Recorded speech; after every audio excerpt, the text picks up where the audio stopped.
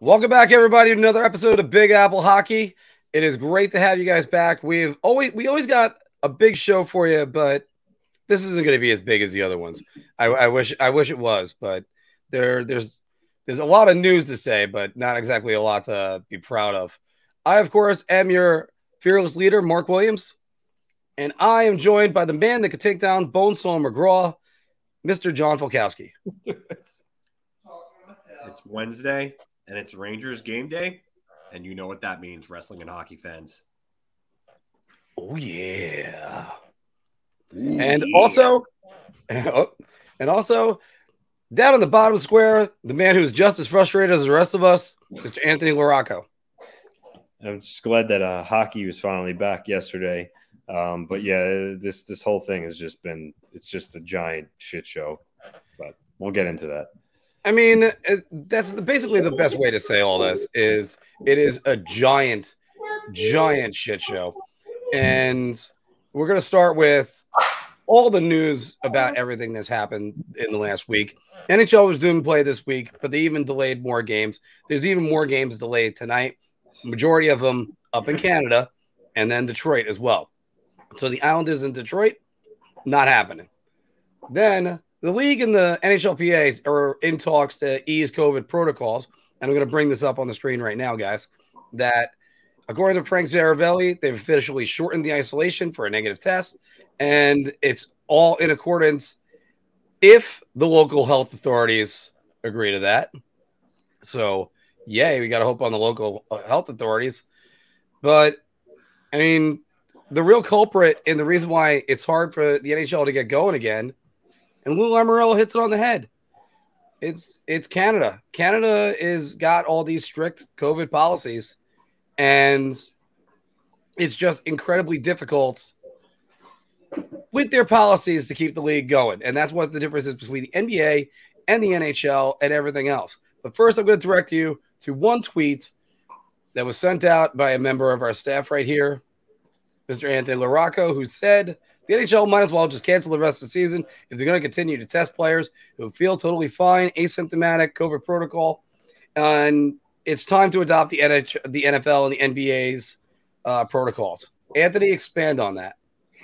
Well, I mean, that tweet was basically out of frustration because, every single day there's players put in COVID protocol. And it's just ridiculous to me because the reason why you're seeing so many cases in the NHL is because they're testing players even if they feel totally fine.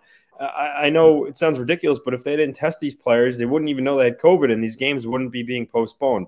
I'm a big proponent of there's no need to test anybody if they're feeling good. Yeah, if they're feeling sick, sure, test them. If they have COVID, sure, put them in COVID protocol. And I'm glad that they listened to the CDC and they agreed that positive players only have to isolate for 5 days.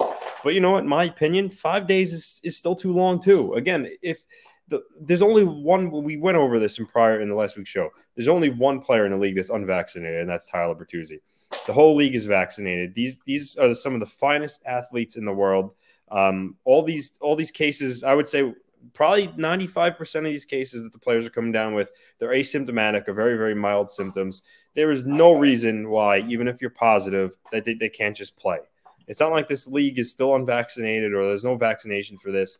It's ridiculous, and not getting too far into the political side of it and the virus itself. But this new strain Omicron, it's highly transmissible, but it's basically a head cold.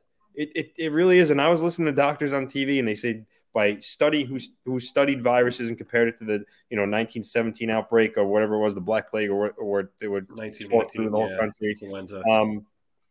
Basically, when a virus mutates to the point where it is now, which is not very severe, that's usually a sign that the end is near, because that's what happens with these viruses. So this it's very minor. These guys are vaccinated. They're great at they're like I said, they're in great health, physical and shape. They're guys that keep their bodies always finely tuned, and the symptoms either non-existent or very little. There's no reason why they can't play, even if they're positive. So 5 days is better than 10.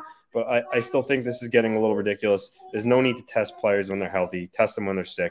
That's really it for my rant regarding their COVID protocol. But the base of the tweet was, if you can't just keep postponing games, you have to learn to live with this. The NBA is not doing it. The NFL is not doing it. With the amount of postponements you're seeing, it's just making the league look silly. It really is. And I know there's the Canadian wrinkle to it.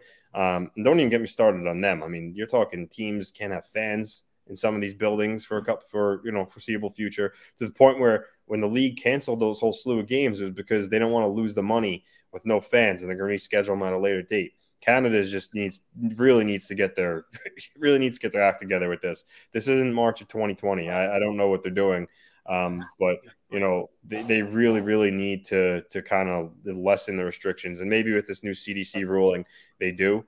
Otherwise, U.S. teams are going to have a little bit of advantage with getting their players back early. But this season has just been a disaster. I mean, starts and stops. And it's just, I don't know what else to say about it other than, we need to move on from this. Brad Marsh, I know we're going to probably get into tweets. Oh, we're going to get to that. Don't worry. That's going to be happening in a minute. We also got breaking news for you all right now.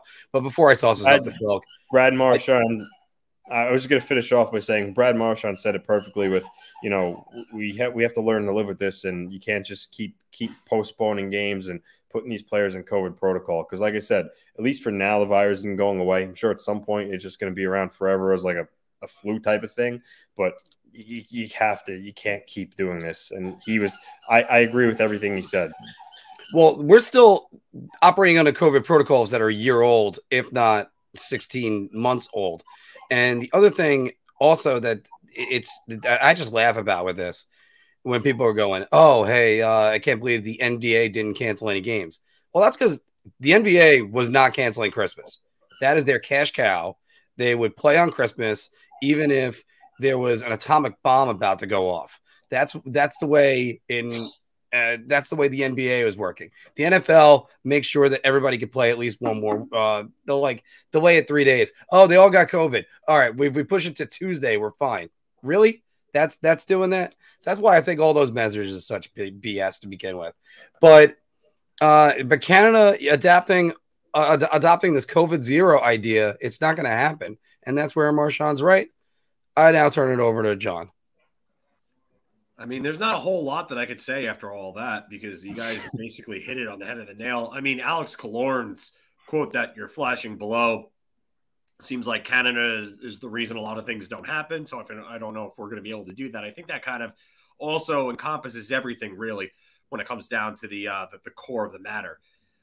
It's Canada and their policies, and they're holding everything back right now. And if this was a big problem, this was going to be the problem that it was for Canada, then maybe this season shouldn't have happened in Canada. Or maybe the NHL shouldn't have played a season then, if this was going to be this much of a problem. You know what? It's Anthony's right. It's ridiculous. At this point, we got to learn at some point on how to get on with life in general. And I'm not just talking about sports. I'm talking about everything. I don't want to get into the politics of it, but Anthony's right. The virus mutating as much as it has shown that the strains are getting weaker and weaker and weaker. And eventually it's going to become an endemic, and it's just going to be like the flu. It's going to be around. So everything's got to change. I'm tired of it. I'm sick and tired of everything. I'm tired of them postponing games.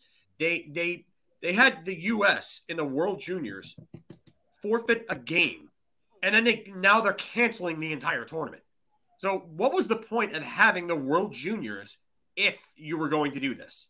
This should have never happened to begin with. The NHL, I'll say it again. I know I've said this so many times before on here and in general, but NHL, best sport, worst league. They can't handle anything with any such sort of level of competence. And this is just another thing that they've grossly mishandled and botched to the point of no repair. It's terrible. So honestly, they better start doing what the NBA and the NFL do, because this is just stupid. And if you're going to talk to me about possible transmission to fans, when are the players in contact with the fans? Especially with the giant piece of plexiglass between them. Exactly. And not only that, but if you look up how the virus is actually spread, it's not spread in one passing glance when you walk by somebody and you're like 6 feet away. You have to be next to a person less than 6 feet and actually exchanging air droplets with them for an extended period of time in order to spread this virus. This isn't like it was like 6 months ago, where you're talking about, oh, well, we don't know how it spreads. We don't know if we could get it from touching surfaces that people have already touched without unwashed hands, where everybody was bleaching down their house and making themselves into bubble boys and girls and everything like that. But this is completely different. We know that you can't get it like that anymore. It's not transmittable like that. So there's little to no possibility. I would say a 0.00001% chance that fans could get it from the players because there's no contact. Are they signing autographs for the fans after the games without masks on or something? Then if that's not the case, then what are we worried about if all these players are vaccinated? What are we worried about? Let me just ask you this also. You think they're just kind of canceling games because now we have a 3-week hole we have to fill?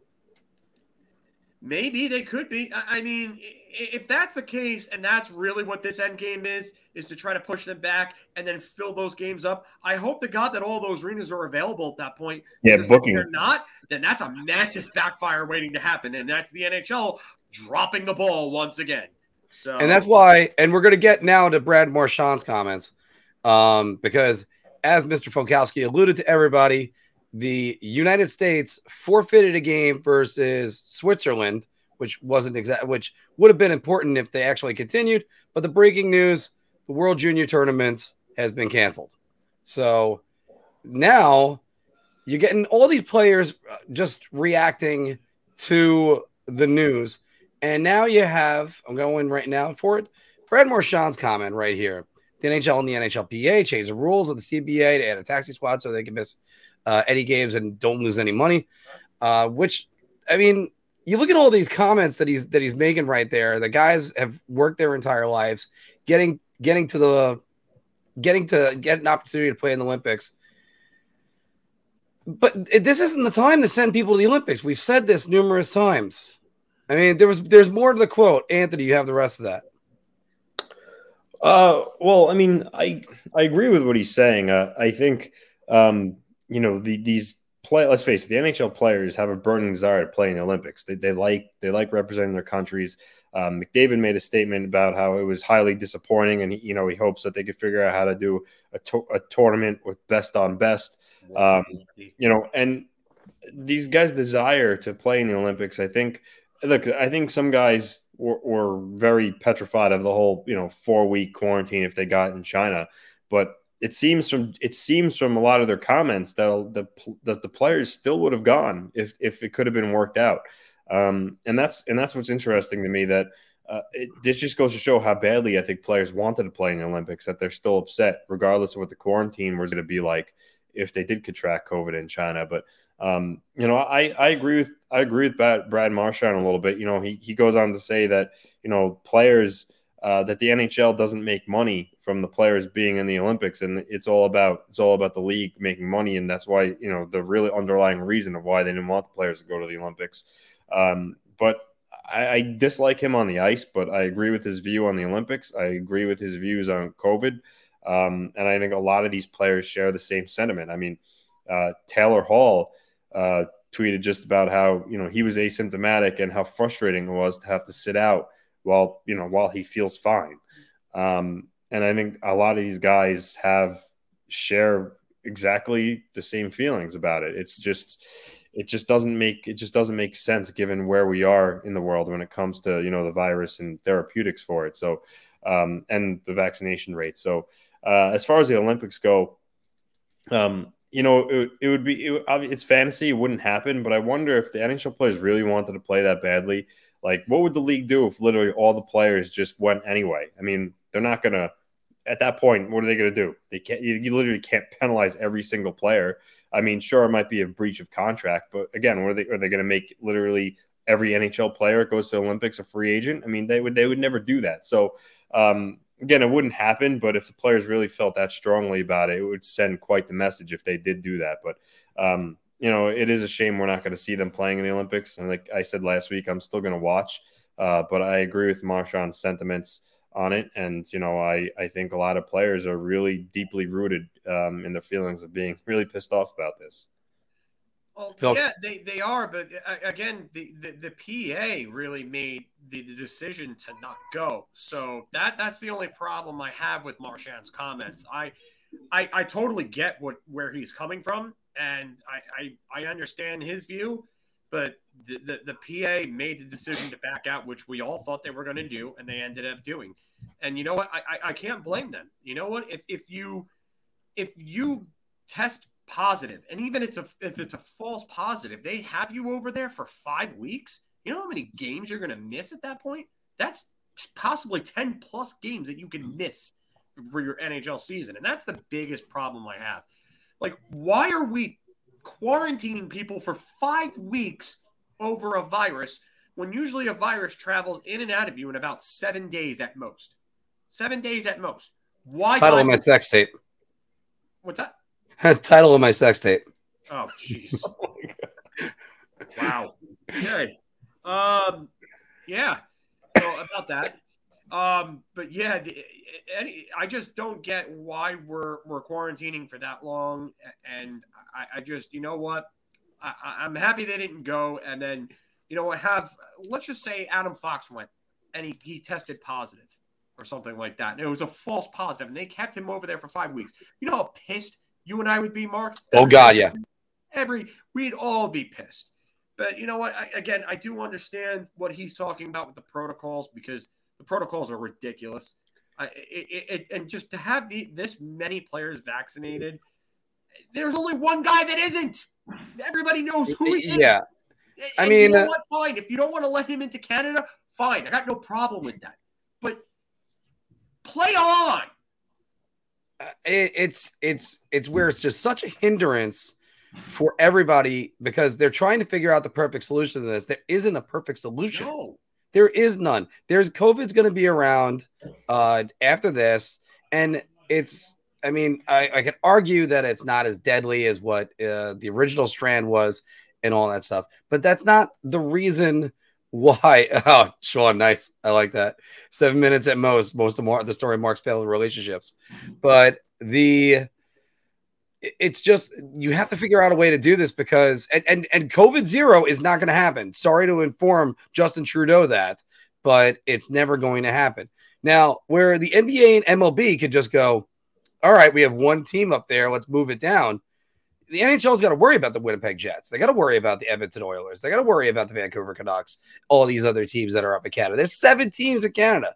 So you got to be able to do something with Canada, because hockey's Canada's game. We can't just move them south of the border and be like Toronto playing Buffalo, Montreal playing Maine. But I know. And then there's false positives. It's just, these are highly tuned athletes. You're not encountering problems.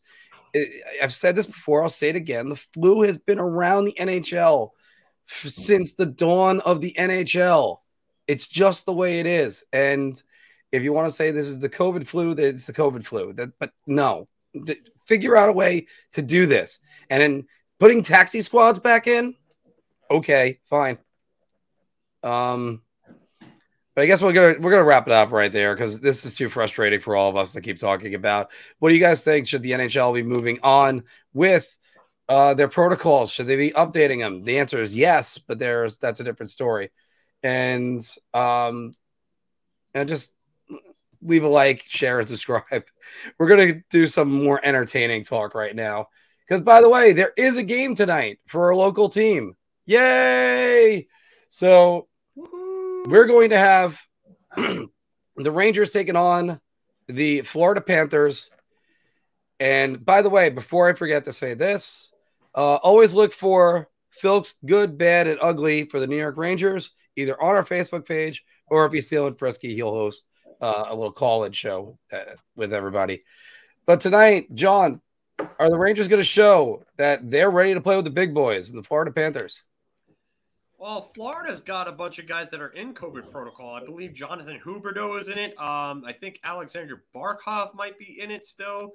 There's a bunch of guys that are out for tonight's game, as far as I know. So if the Rangers can come out and bring their A game and stuff, Actually, Huberdeau might be back. Actually, oh no. Okay, Coach Burnett is saying. Just read a tweet from them on their social media. Coach Burnett is saying he's anticipating almost a full lineup with the expected returns of Barkov, Huberdeau, Maxim Mamin, and Mason Marchment. So looks like they're going to be at full strength.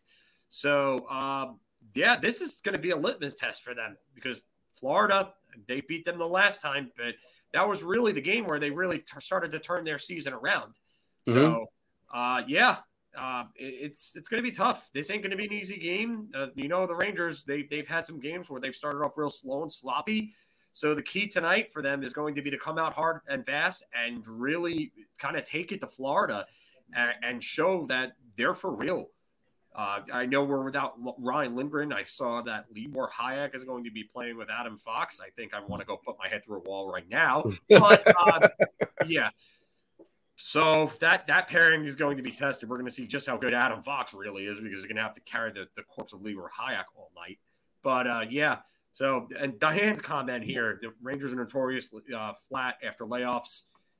Yeah, yep. That's something to watch out for. So. And where do you change that? Coaching. It's coaching. So hopefully we're going to see a different team with Gerard Gallant that they're ready to jump out there. This is their first game since Vegas on, I think it was a Friday night 2 weeks ago. Yeah. You gotta hope that you got that. Anthony, are the Rangers ready to play with the big boys? I think this game is going to be a little weird. I mean, both teams haven't played in a while. And I think, that's going to affect the tempo of this game. I think there might be some rust from both sides.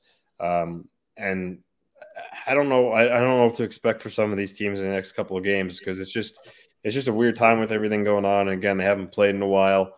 So even if the Rangers lose to Florida tonight, I really don't think it means they're not ready to play with the big boys being the circumstances. So, but yeah, sure, you want to beat a team like Florida that's been pretty good all year, although they haven't been playing as well as they did in the beginning of the year. But they got a lot of weapons that can hurt you, mainly Barkov and Huberdeau. Carter Verhaeghe. Spencer Knight spent some time in the minors. I believe they might have called him back up. But no doubt they're a good team. The Rangers, want to feel good about themselves getting 2 points off this break. I'm assuming Shesterkin's playing tonight for the first time in a long time. Yeah, I would think. Yeah, so take that into consideration too. He hasn't played in a while, so there might be some rust on him.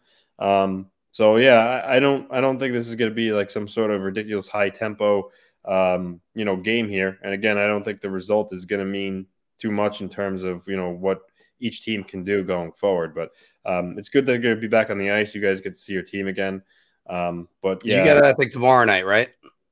Yeah, against Buffalo. So hopefully that game actually happens. But we'll see. Islanders were supposed to go back to back, not so much now. So, but are you gonna if the Rangers win these two games against Florida, are you gonna raise an eyebrow and say this team is for real? I mean, I already do think they're a real team. I mean, I think they're going to make the playoffs. So, I mean, it won't really change my opinion of them. I think they're a really good team as it is. So, but yeah, obviously to beat them both times would be good to see if you're a Ranger fan. That may make yourself feel good about the team going forward. But I already view them as a really good team, so it's not really going to change my opinion. Okay, because you get some people who think they just beat up on bad teams. Phil. Yeah, I mean, that's a narrative that's been going around. And yes, there you go. That kind of solidifies it. And that was before the Vegas game. Yeah. And you know what? They gotta start pulling out some wins against better teams like this. I know they've beaten Florida before. They beat Nashville earlier on in the year. Excuse me. But you know what? You can come out and you could make a statement with a win tonight. So apparently Grant here, which was something we were looking forward to as Ranger fans, sounds like Jones is not playing per Larry Brooks' article. What a shock. Yeah, they rather would put Libor Hayek in against them, and Libor Hayek is just god-awful. So about this is going to be real good tonight to watch. But you got to start winning these games against these better teams and really prove yourself as a true contender. This team could win a playoff round if things go right, but you got to start. More on that in a minute. Yeah, and to go back to Ryan Reeves' quote, because I really liked what he said like a month or two back, where he said that, you know what, we have to you have to start playing playoff hockey all throughout the year. You can't just play it down the stretch. You got to be playing it all season. So if Reeves and the Rangers really want to start to prove themselves, then they need to play playoff hockey tonight. I always say this, by the way, about any of my teams. There's always a guy on my team I just can't help but look at and go, get that guy off my team. Libor Hajek is number one. Oh my goodness. Just what why is he here? So Anthony, before I go to Phil's Ranger, who's your Islander? You just want that guy off the team right now. You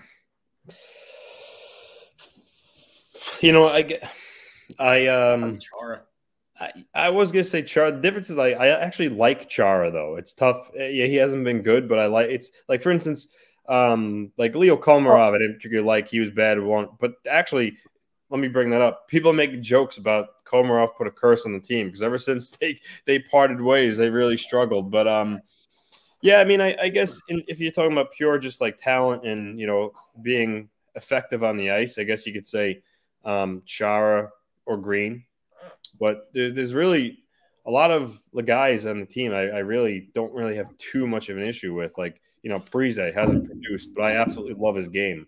And by the way, it's not limited to sometimes of whether or not it's not a likable guy. I wanted Jason Bay off the Mets. That guy was great. I was like, get him out of here. He's not any good. Phil? Well, you know where I'm going right off the bat. I think his name rhymes with Emmeth. Yeah, it's a traffic cone that wears number 12. Maybe even a pylon since he's a bigger guy. But yeah, he's got to go. He's just been awful, and I don't care what any type of analytics says that he's been better recently or anything like that.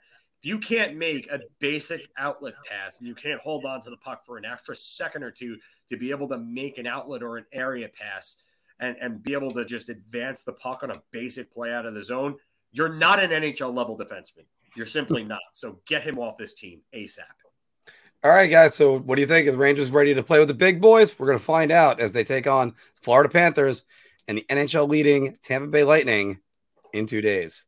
So we're going to move on. We're going to do some bar talk. Let's get these tickers and banners out of the way. And we also got a new wrinkle that we're going to be showing to you guys, premiering today. And, of course, I went to the wrong. I'm going to take a shot on this one. I'm going to say beer. I'm buying everybody around on this. Oh, my God. I can't help but look at that guy with the hair out and thinking, oh, God, I wish I was him right now. Instead, I'm a little bit under the weather, and it's you guys got the Zelda hat and the sweatshirt. That's what you got. But today we're experimenting with a brand new clock that we've installed in here, so that way we can not ramble as much. But and let me just get to that. Everybody, welcome back to Big Apple Hockey Bar Talk, where we gauge our. Oops, wait, I have nothing on behind us. Yeah, we kind of need a background. You don't want to look at nothing. Anyway, everybody, welcome back to Big Apple Hockey Bar Talk, where we gauge our confidence on NHL topics based on our choice to drink. Do you feel like buying everybody around you so confident? So you just want a beer, or you just need a shot? Ugh, come on. So we're gonna start off with this one. The New York Rangers will win a playoff series this round, Mr. John Volkowski. Beer. It depends on whether they make a move at the deadline and address another left-handed side defenseman and add a top six forward on the right side, preferably a right winger. I don't know if they're going to be able to do so. I'm hoping Dallas falls out of the race and the price for Joe Pavelski isn't too crazy, because Joe Pavelski would literally be perfect for this team. I don't see them getting Tomas Hertl. Riley Smith as probably the guy that they're going to end up with, because I just think it makes way too much sense. Phil Kessel also makes a ton of sense, but I don't know if they'll go after him. So I'm going to say Beer. Anthony. I'm gonna go Beer because Will implies I can't go round because I can't say they're definitely going to, and I can't go Shock, so I can't say they're definitely not. But they're a young team. Sometimes for a lot of guys, it's gonna be their first time in a playoff series, and that definitely plays into it. Probably if it's a 2-3 matchup, maybe they play Carolina or Washington. Both those teams are really good. They can beat them, but those teams have a little more experience, have been there before. So it depends, but I'm going to say Beer because I think they can, but I just can't say definitively they're going to. I'm going to go Beer too. Let's make it a clean sweep. I thought about either going Shot or buying around, but the truth is I think they could beat Pittsburgh. I think Washington chokes all the time, and then that would still leave you Carolina. I think Carolina would beat them in a series right now, but we'll see about that because that's going to be happening soon enough. So we're going to move on from there. And now there's the hard part about the timer. We have extra time. Oh, yeah. By the way, tap the subscribe because that also pops up every single time. So, Anthony, the Islanders are going to have to tear this team down. This is easy. This is a shot. Everyone predicted them to go to the finals. Dan Rosen, who's on our show, said, I don't know if you guys remember, he's like, I don't see a hole in this team. Listen, I think it was a perfect storm for them. The 13-game road trip, the stops, the starts, the COVID. Sometimes this happens to a team. You just have a really bad year, even though you're a good team. The core of their team is young where it matters. Barzal, Beauvillier, Wallstrom, Dobson. They got Pelican, Pulock locked in, top pair locked in. Their goaltending was great with Sorokin, Varlamov tandem. I think Lou should just do nothing, honestly. Just play this out. If they get back in it, they get back in it. If not, get a left side defenseman in the summer via trade, free agency, and then get back to where you were the last prior years next season. But I don't think Lou needs to tear down this team at all. They're still a very good hockey team. Phil, at the root of it. Shot. They have a lot of cap space to work with that Lou Lamoriello created by clearing things up. And like Anthony said, the essentially the core of their team is young. So it's not like they need to make any drastic overhauls. They're going to lose they're going to gain some cap space too in the offseason. As long as they don't go too crazy with it, because you're going to have to give Matt Barzal a new contract sooner than later. There's no need to tear it down, but they are going to have to make some significant additions. So, Shot. I'm going to go Shot. They can just tweak it and get it going again. There's certain little tweaks they got. We're going to do New Year's resolutions in a few minutes. So there you go. We'll talk more about that. TNT has got the Winter Classic this year, guys, and TNT will hit a home run for the NHL with the Winter Classic. I'm going to go first, and I'm going to buy everybody around on this. I think TNT is going to use a lot of their resources. They're going to make sure that it's incredibly entertaining. They have it in prime time at 7 o'clock, Target Field, and there is so much that energy that they could put on this. NBC was always afraid about going up against the NFL. Not the case. TNT is ready to do it and ready to go up against college football. Anthony. Round. I love the team that they assembled. I love the presentation they have. It's going to be on the biggest stage in the Winter Classic. I think it's going to be a great atmosphere at the building itself. I think it's going to be a good spectacle, even if watching it on TV. I'm sure being in person will be even better. Granted, the temperature is supposed to be like -13 that night, but I love TNT hockey. I think they're going to do a great job with it.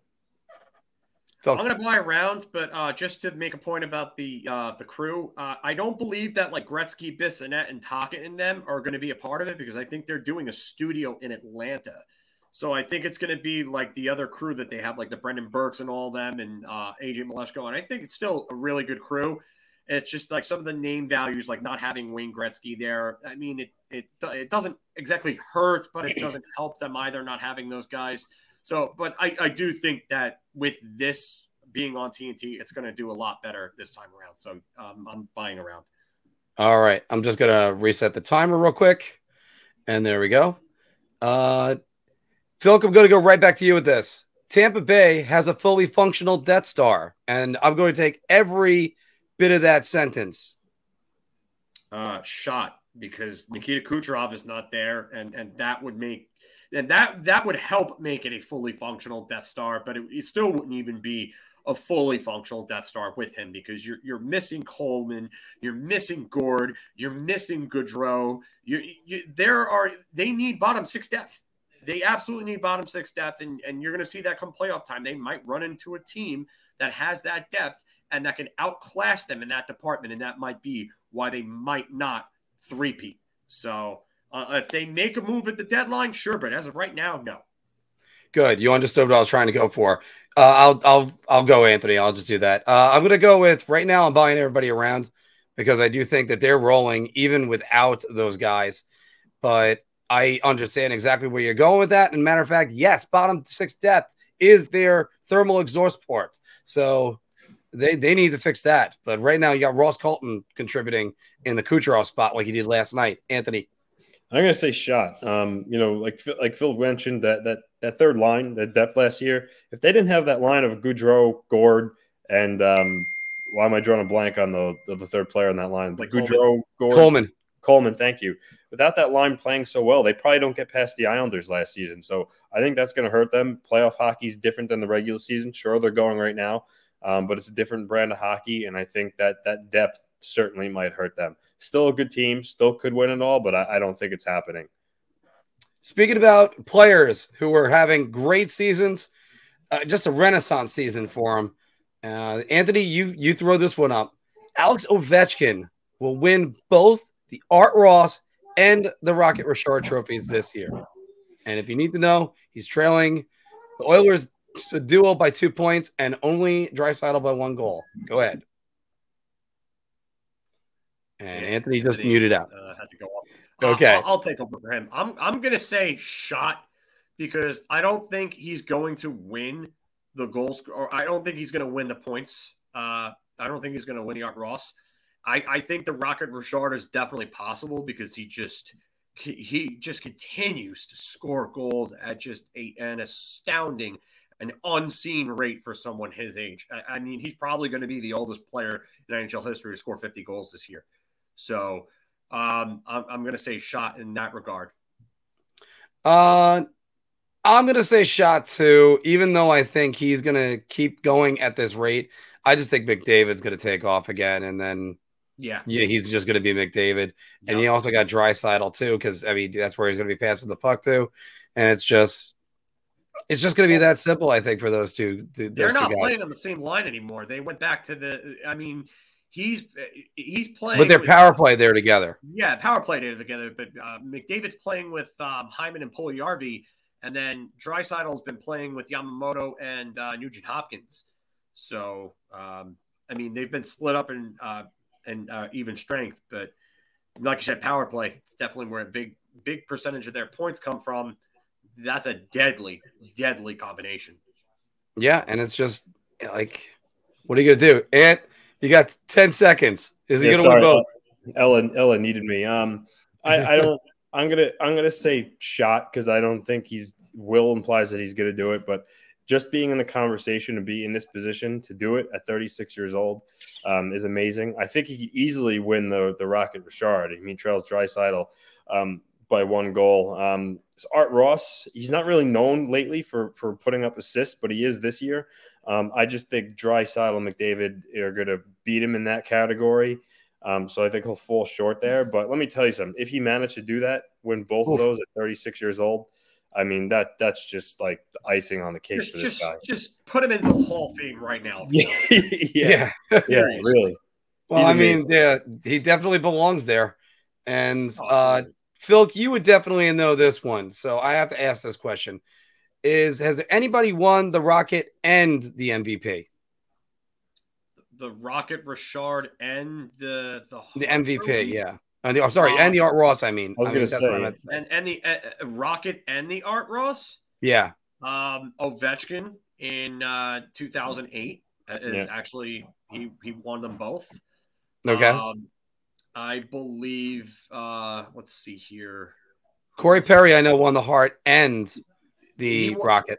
Yeah, he won the Hart and the Rocket, but not the Art Ross that year in 2011. That was Danielson. I think, yeah. Or Henrik. It was either Daniel or Henrik because in 2010 and 11, the both cities won each year. One of them won in each year. Yager? I can't remember which one won which year, but I believe it was Daniel in 2011.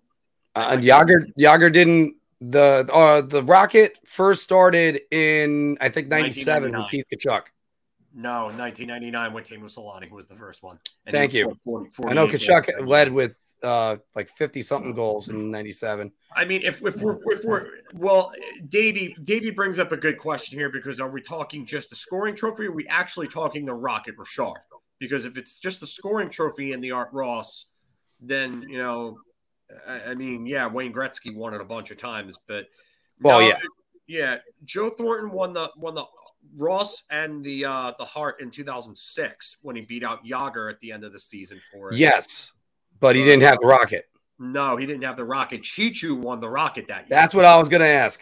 Yeah. So, all right, we're going to move on, by the way, because we were talking about Alexander Ovechkin just a second ago, and we got to talk about possibly the new Alexander Ovechkin and the new Sidney Crosby, with Connor Bedard and Michkov are going to be the next Crosby and Ovechkin. Phil. I'm going to buy around on this.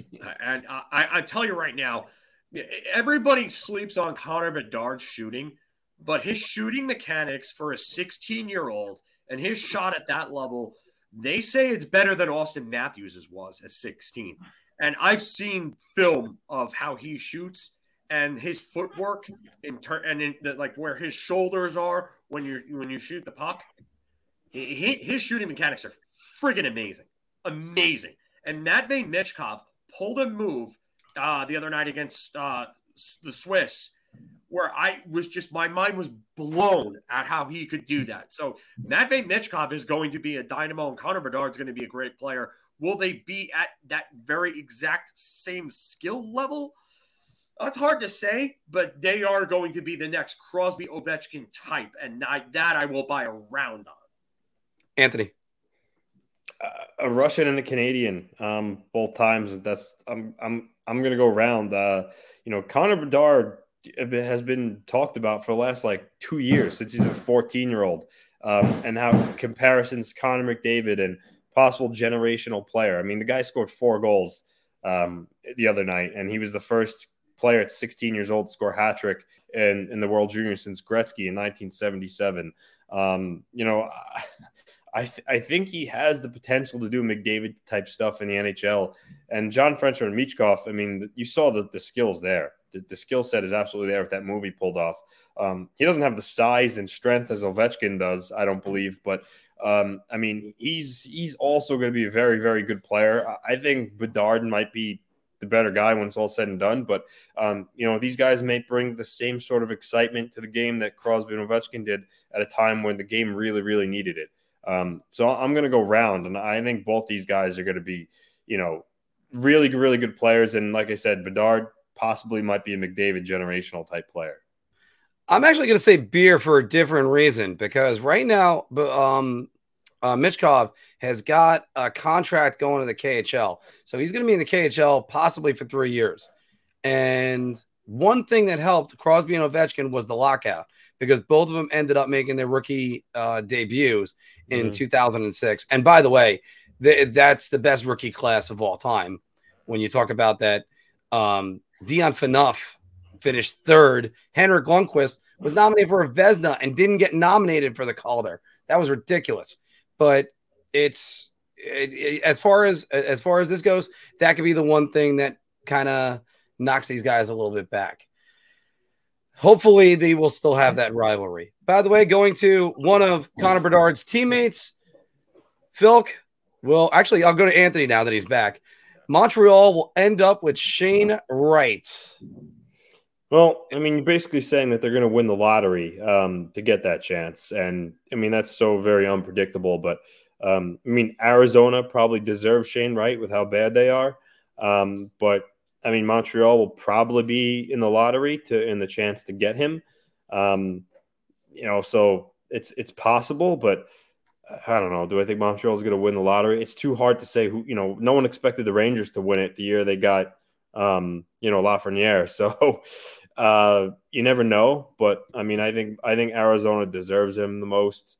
I think I mean, San Jose is good, so I don't think they're going to be there. But I think San Jose could use a top tier talent like that. They haven't had a really high pick lately. I don't think ever. Montreal was too. Yeah, Montreal, that's right. Marleau was too behind Thornton. Yeah, I mean, he would be great in that market. But I don't know. I guess I'm gonna go shot. I know you never know, but I just don't think Montreal's gonna win the lottery. Phil, again, like I'm gonna have to really just copy Anthony here because it's just there's no way. It's a shot for me. I just don't have any way of predicting this, but do I see it? Probably not. So. I'm gonna go Beer because they did it on NHL Network yesterday, and he ended up going to Montreal. So, oh well, there you go with that, guys. By the way, last night Arizona and San Jose played an 8-7 shootout game. High-scoring games are better than low-scoring games. Phil, Beer, because there's context to be had here. If a high-scoring game where the goals are just crappy goals, like do you really want to see that? But at the same time, you don't want to see a boring trap game where it's just neutral zone play and everything like that. I understand that, but a low-scoring game where chances are being traded and the goalies are making big save after big save can be just as exciting as a total barn burner. So I'm gonna go Beer. Anthony. I'm gonna go Beer too because I mean I've seen some really really entertaining low scoring games. I mean, just watching the Islanders in the playoffs last couple of years, there have been some games against Tampa Bay, the overtime games they've played where it was like a 2-1 game. That's it gives you much anxiety, but those type of games are really really fun to watch. But then again, those barn burners are really exciting too. Goals being scored and all the ridiculous plays going on. But I can't really say I like one better than the other. So I'm gonna go Beer. Casual fan, yeah, probably likes high scoring games, but for me, it doesn't really matter. If there's 14 goals that go into the net, I'm gonna go with shot because somebody play defense or goaltending. It's just the way that I feel. It's just come on, it's you can't have that. And it's also just. I like good defensive games, like 4-3 games, or maybe even 3-4, 3-2 games. That's what I like to see. They're still scoring, but not exactly a lot of it. And lastly, guys, I could score 3 points if I played 10 NHL games. Mr. LaRocco, go ahead. I should add this just for some fun and satire on this one, but I mean, obviously, I've never seen you play ice hockey. But no offense, I'm gonna go shot. I mean, these guys just play at a higher level. I mean, you go to a game and see it in person, the size and how fast they skate and hitting, and it's just the men's league. We have pretty much all day to decide to make plays. I mean, they got to make decisions in seconds.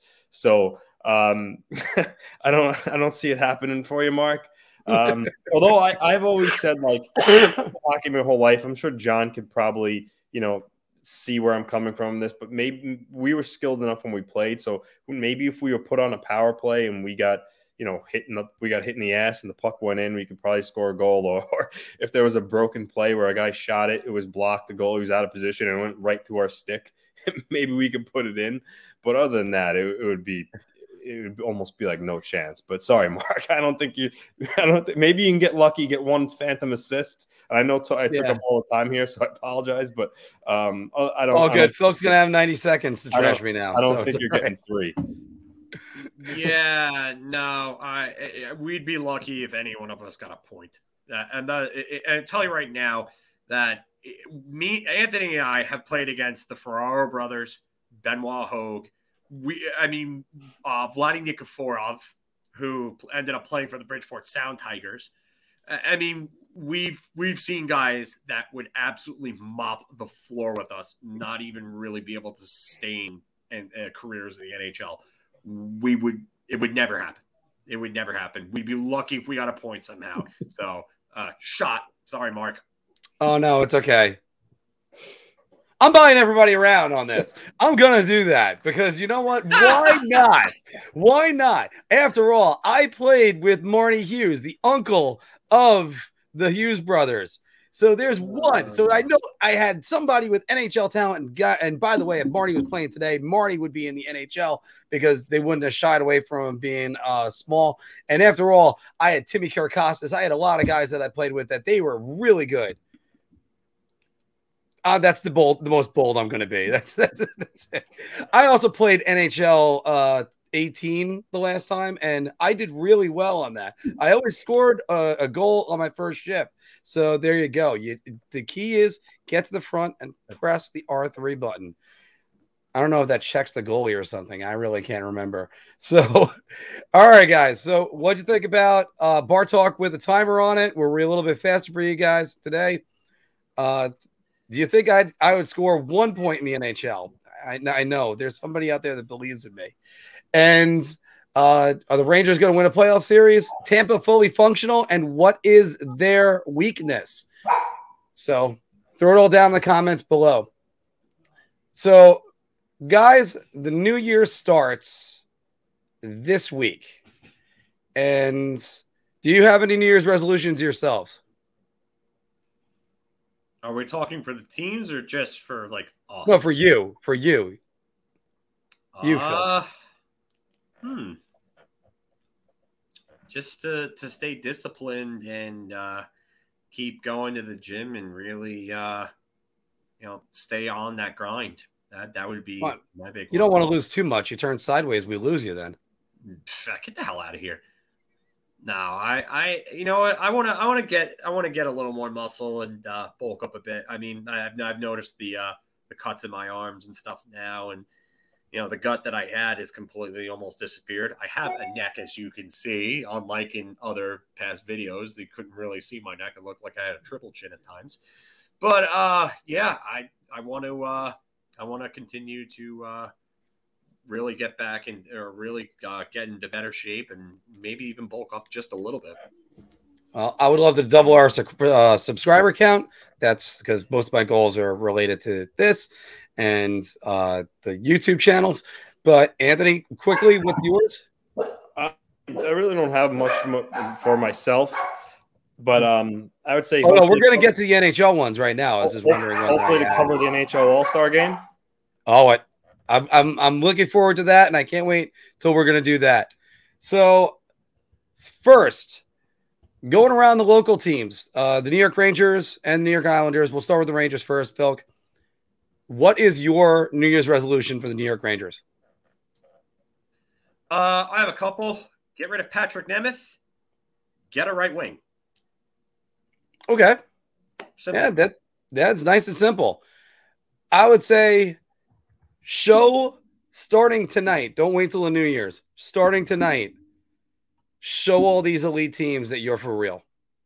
And that I've said it before, I'll say it again. The Islanders season sort of tumbled out of control when they did the Florida trip. And a lot of teams are dreading the Florida trip right now because right now you have two great teams that are down there. But Florida's starting to calm down a little bit. Igor Shesterkin's back. This team can really make a statement today. And I think it's Friday they're playing Tampa that they can really belong there. So, Anthony, what's your New Year's resolution for the New York Rangers? I have one. I thought of one for the Coyotes. Their New Year's resolution is to find a long-term home for themselves because right now it seems like they're certainly up in the air there. Well, we're going to be going around the rest of the league in a second. For the Rangers, I think you got to say make the playoffs. They haven't been there a couple of years. So, your fan base is clamoring to get back there. They had a great, first 30-something games of the season. So, hopefully all this stop and start play doesn't affect them negatively, and they can keep moving forward and, lock down a playoff spot. All right. So I'm going to go right back to you, Anthony. This is going to be for the Islanders, though, not the Coyotes. So what do you got for the Islanders? I think their New Year's resolution just simply has to be try and at least get back in the playoff race. I know you got to take it one day at a time with the hole they're in, but I think they're 11 points behind Detroit for the last wild card spot. They do have, games in hand, but they just got to chip away at that. Win, like I said, I've been talking about it for a while now. get on a stretch, where you win 6, 7 in a row, or 8 out of 10, and just try to get back in it. But I think that's got to be the New Year's resolution, to at least get back, give themselves a fighting chance. Phil. For the Islanders, I would say just get through the rest of this season healthy. And if you miss the playoffs, if I were them, I would want to be in the lottery. If you have this team and you could get someone like a Shane Wright, a Matt Savoy, or a Brad Lambert in this draft, and you end up coming back next season, maybe you bring him on. Maybe you bring one of those guys on as a rookie if they're ready.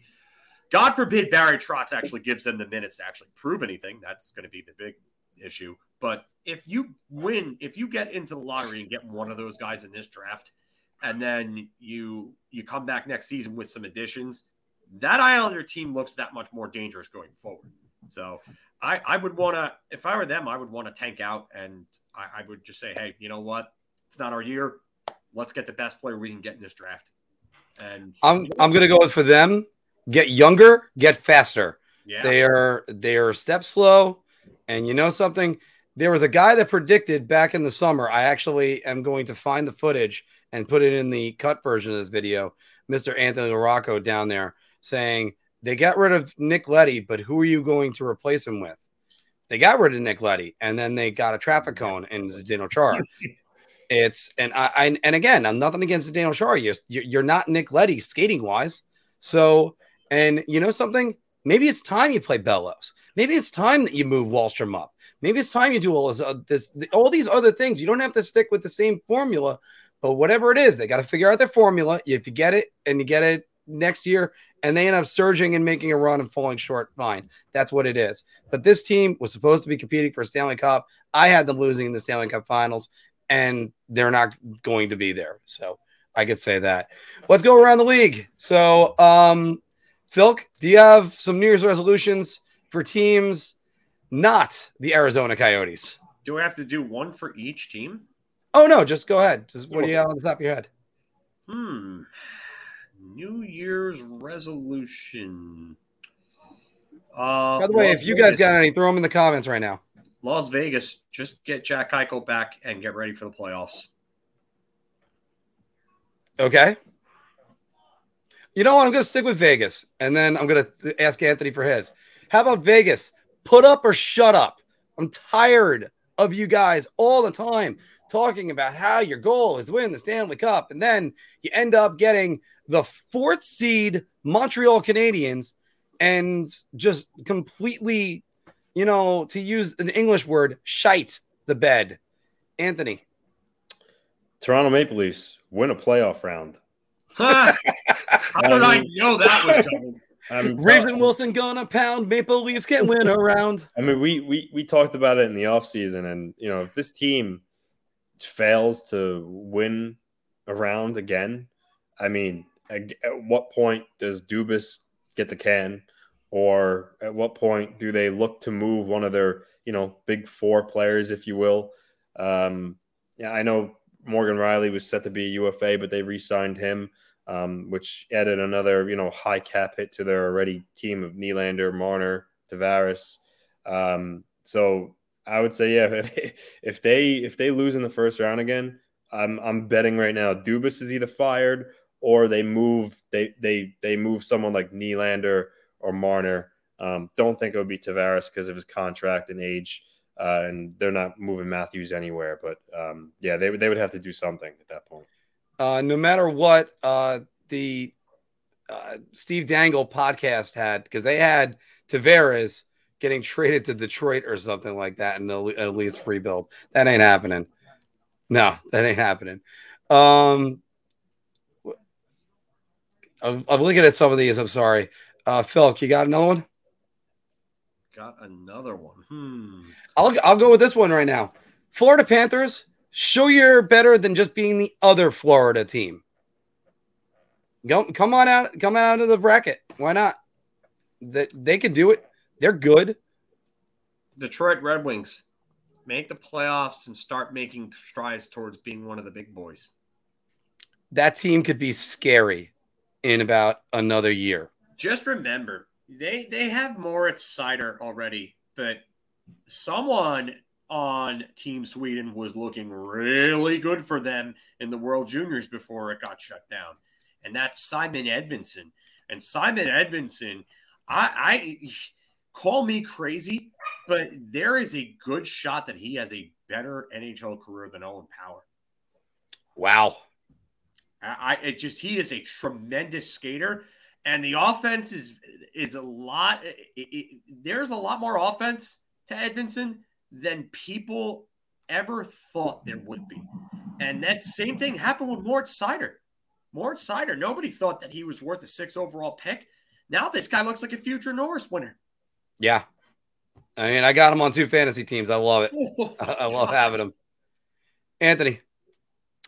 Let's see the Coyotes. I guess if I had to pick one more, I would say the Colorado Avalanche take the next step. I mean, they've been talked about for the last couple of years now. They're a high octane team. Everyone, I would say the last 2 years or so, people pick them to kind of go all the way to the finals. They have that talent. You got to put it together. I mean, it's not like the Maple Leafs where if they don't, they need to make massive changes, but they do need to take that next step and, get to the Stanley Cup finals and compete for a cup. Because, like I said, they have the talent to do it. Phil, do you got another one? Yeah, I got another one. Dallas Stars. Are you all in or are you going to rebuild? Because they look like they're going to miss the playoffs. And honestly, I would look at trading Tyler Seguin if they can move Tyler Seguin in that contract. Nobody's going to take Jamie Benn. I can tell you that right now. But Dallas definitely needs to make a decision on whether they're going to go all in or whether they're going to rebuild. So I'm going to go with what Sean just said right here. Speaking about teams that need to win a round in the playoffs, New Year's resolution for the Oilers: continue oiling, trade the McDavid to the Rangers. You know what? Yeah, please. I take him right now. But the Oilers got to win a round. They got to win a round in the playoffs. How are they going to do that right now? The 8th seed in the West. And I still don't exactly see the team that they're beating. But then again, they shouldn't be losing this way. So maybe find goaltending. How about this? Find a goaltender. Actually get a goaltender that's not my age. So it's just go win some games. We're looking to see if anybody had any other ones, but what do you guys think about our New Year's resolutions for the NHL? And by the way, how good is Phil looking since he lost all that weight? So throw it all down in the comments below. Leave us a like, share, and subscribe. And we're going to be moving on actually to Q&A. Because this is actually Anthony's idea of trying to get a timer, and then I figured out a way to do that. Wow, that we went through what usually would be 90 minutes and 60 minutes. Yeah. Yeah. Oh, Sean, that's so cute. I have no problem saying my age is my jersey number. So, it was over here. Oh, Mark. There you go. Yeah. All right. What do you guys got with any rumors or rumblings around the league? There's zero. There's nothing. Yeah, it's a lot of stuff right now where people are talking about it, opinion pieces and articles and stuff like that. There's just stuff saying that the Rangers would be linked to someone like Riley Smith. Nothing really new. Talk about the possibility of Tomas Hertl, but people don't see that happening.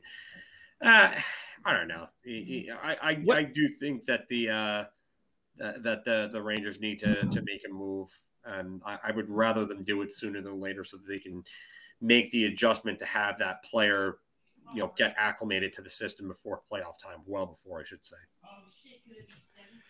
I mean, what do you think the teams will start making moves? I mean, Jim Rutherford is a general manager again, right? Yeah. So I think he's a general manager of the Canucks, right? Yeah, he's the president. Yeah, and so general yeah, manager. now Vancouver could probably make the Jim Rutherford special and make the move in like January as opposed to waiting until February. So because he was always good for that every year. By the way, Michael, great to see you again. Yep. Michael ran into us outside the NHL store when we went to the preseason game. So oh yeah, okay. I remember that. Yeah. It's because I would say post-Olympic break, but now there's no post-Olympic break, so I have no idea when. I mean, maybe in sometime in late, I don't know, late January. Maybe you might, because what the trade deadline is when this year? It's March again, right? Sometime in March. Yes. Yeah, it's I believe it's sometime March. Yeah, Rangers won a few more faceoffs. That's actually a good one. I'm gonna highlight this one from David. You're right about that, David. There hasn't been any type of source because I don't think there's really been any talks as of yet for anything. Vegas isn't going to look to deal him off until Jack Eichel gets close to coming back, and that's when you're going to see that. So, honestly, there's been nothing as of yet, but you're right. It comes from him being a UFA, and then Vegas needing to move the cap, and obviously the fit with Gallant having coached him previously there. So. Yeah, not a lot of times do you have teams winning that trade a player just because their contract is expired. Yeah, I was just gonna say Vegas is the best team in the West right now, 42 points. I mean, I know what the cap is the cap, but I mean, you got to think they would move someone else before you move Riley Smith and being in their position. Who are they going to move though? That's the thing. Like, they got to get Eichel under the cap, right? Yeah, no, I know that. Yeah. But are they going to move Alec Martinez? I mean, who's going to take that contract? I mean, he's 34 and has another 2 years left at $5.25 million. You might have to retain on that. And not only that, but he's got a modified no trade clause. So he's got a 16-team no list this year. So half of the teams in the league he can veto to. And then the following 2 years are a 12-team in 2022-23 and an 8-team no trade list in 23-24. But now, I mean, they have. Here's one misconception about it, though. It's 3.71 on the season. Now, Eichel's contract is prorated, right? So if you only play half a year, they got to worry about $5 million. Yeah, but he comes off of the LTIR. They as of right now on Cap Friendly, they've used they have 11.832 million in LTIR being used.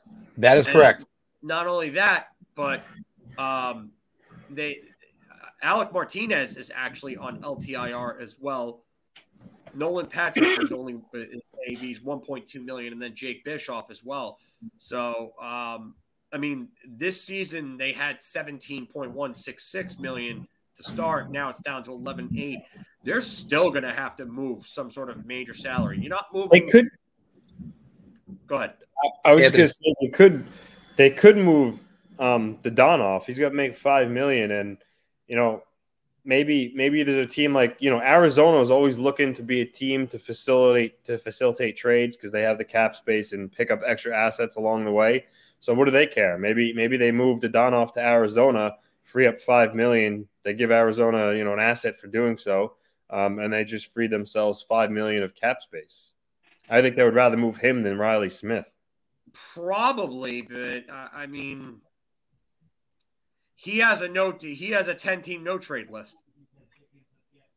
Yeah, he does. Okay, I mean. But yeah, he does. He's got a modified. Arizona might be on that list. I'd imagine he probably wouldn't want to go play for them. I mean, then again, he played for Ottawa. He signed with Ottawa. He's willingly signed with Ottawa. Different story with, and I say this very, very loosely because my thoughts on Eugene Melnyk, but better ownership than what's going on in who knows what land in Arizona. Because I don't know what they're doing over there. That team is just ugh. Well, they're one of the teams that's getting beaten up by the current protocols and not having people just all the stuff. I mean, financially speaking, well, first off, they should never put it in Glendale.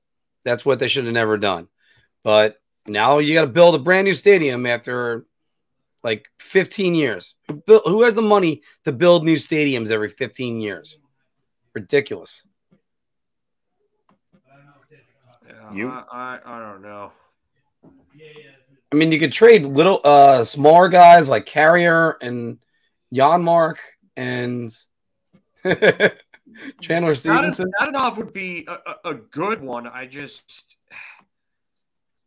You could move him. I mean, the Rangers could use a guy like him. Funny enough, I don't know if he necessarily fit, but just because of the fact that he's got 2 years left of term after this, and I don't think the Rangers are going to take on anybody with term unless the term is small or they're a young, cost-controlled forward at this point. So they have Zach Whitecloud making $725,000 this year, going up to $2,750,000.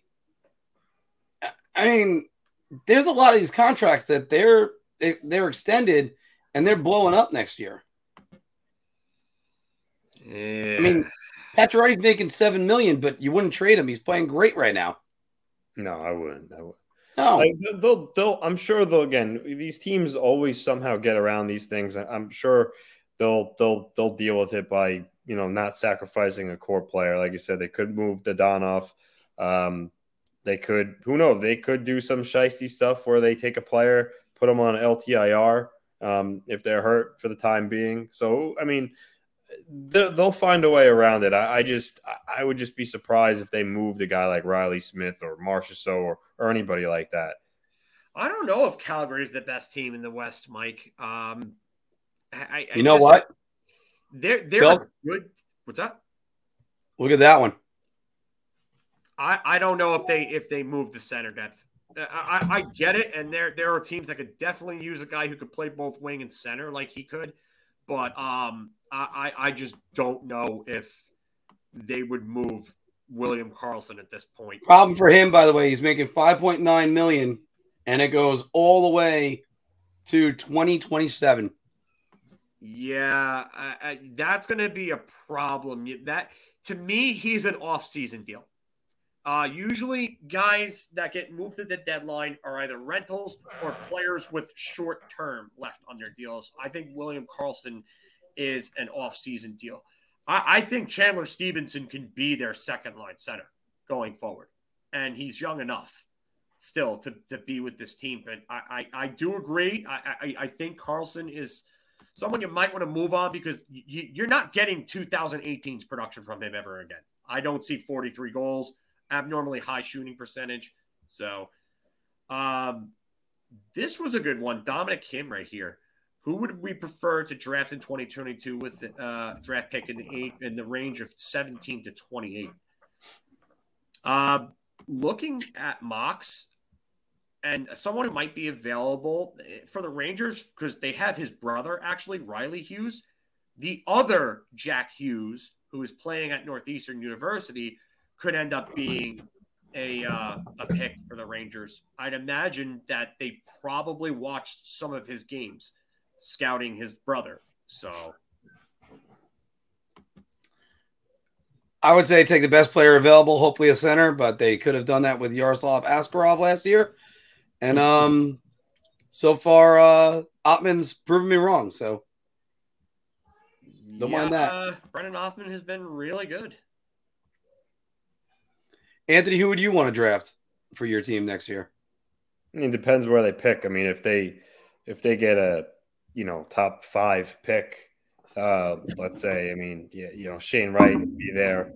I would love Brad Lambert. I mean, although I saw in the recent mock he dropped to 8th in some of the rankings, but I still think he's hell of a player. I would love to get my hands on him, but.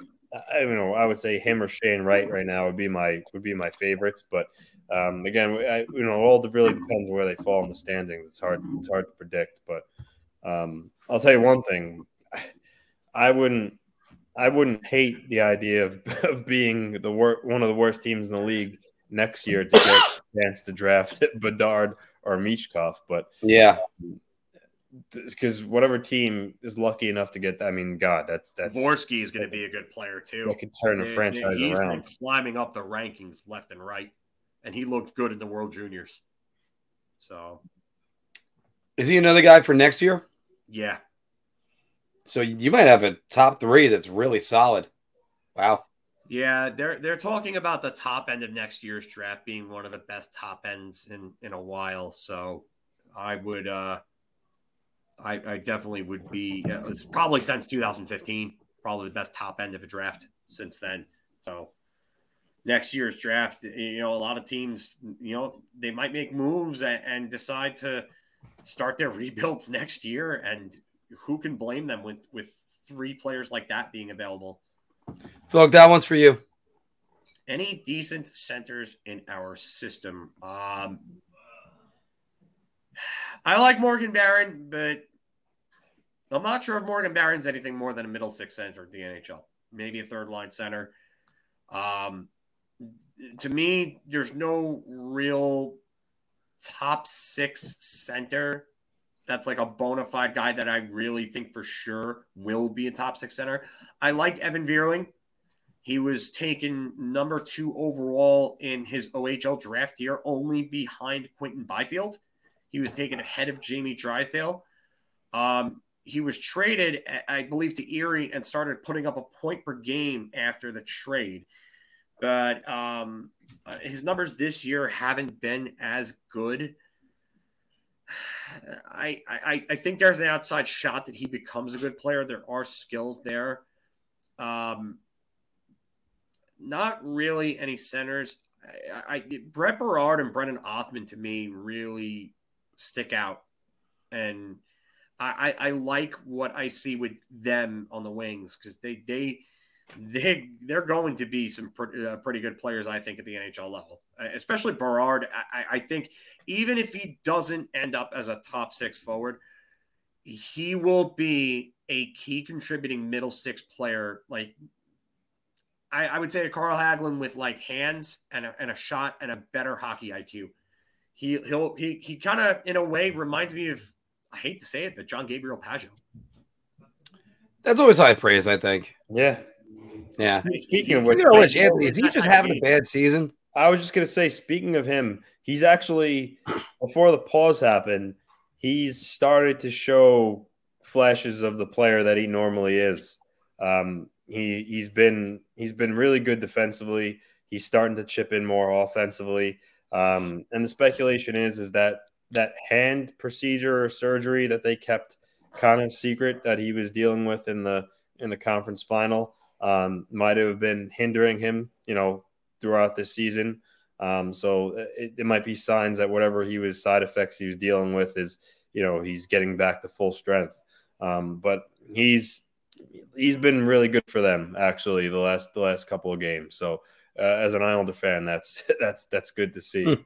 And also, he's one of very few players on the team that hasn't gone into COVID protocol this season. There's only the goalies, Sorokin, Varlamov, Polak, which he's been hurt. He's been around. He hasn't been around the team, so naturally he hasn't gotten it. Kyle Palmieri and Pageau. That's it. Every single other Islander has had COVID, which is ridiculous because when you look at the Rangers, I mean, Tenorti, Nemeth, Gorgiev, no really true impact players till now with Zibanejad had a false positive. Yeah, so the Rangers have been blessed that way, but my God, the Islanders team literally has been ravished by COVID. And of course, Brock Nelson finally comes back. He's been shaking off the rust after not playing for a while. Scored a couple of goals, picked up some points the last couple of games, and now he's in COVID protocol, which it's almost laughable that they can't get a full team together. I mean, Oliver Wahlstrom has been one of their best players over the last couple of weeks. He's in COVID protocol. Beauvillier again. It's just you can't make this shit up.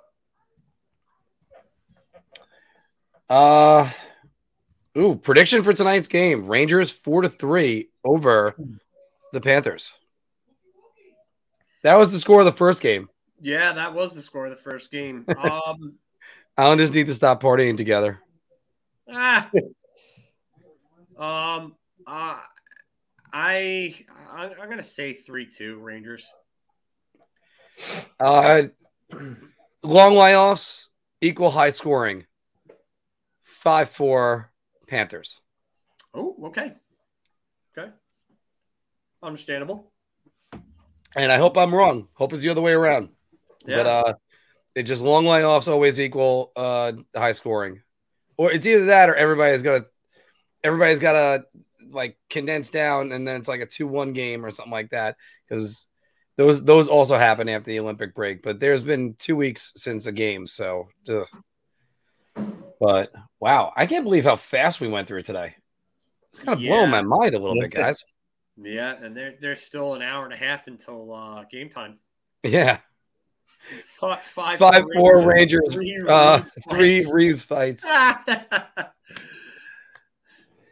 Anthony, when do the Islanders play again? Tomorrow. I mean, ever facetiously. Tomorrow, and Yeah.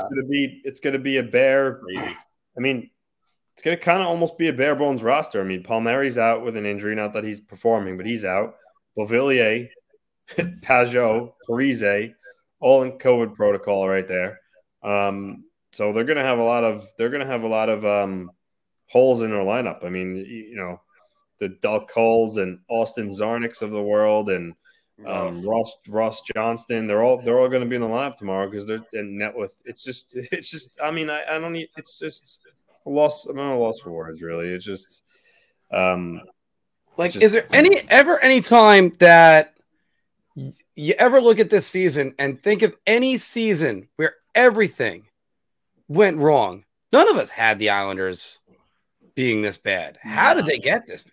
The funny thing was when the road trip was coming to. I think they were 5-3-2 at one point, and it looked. Yeah, they were over 500. Yeah, and to be 5-3-2 after what is that 10 games all on the road, that's pretty good. And then it just the wheels kind of fell off the bus, and sometimes when you're not feeling good about yourselves and you're really down, things can get away quickly. And I don't often put things on Barry Trotz, but he didn't do enough to get them out of it. I know Wahlstrom maybe struggles sometimes defensively, but when you're struggling to score goals, why are you limiting his ice time? I mean, the guy's on pace for 25 goals. I just looked at his projections on ESPN site, gives every player's stat line and then gives their projected totals. And with his shot and the way he plays, he could easily do that. And I think he needs to get more minutes. He absolutely needs to get more minutes. And those are the little things that Trotz didn't do. I said it. No, you're right. I mean, the one thing I'll say about that is Eberle probably doesn't have as many goals as he does right now at Seattle just because of the system. But still, he had good chemistry with Barzal. And I go back to I know it's tough to get on Lou because Seattle didn't make any side deals, which we all thought was going to happen a lot. But I don't know why he didn't make a side deal with Seattle. We're saying, okay, look, Bailey or Eberle are available for you to pick. I will give you asset A to pick in exchange for picking Bailey over Eberle. I don't know why he didn't make that offer to them.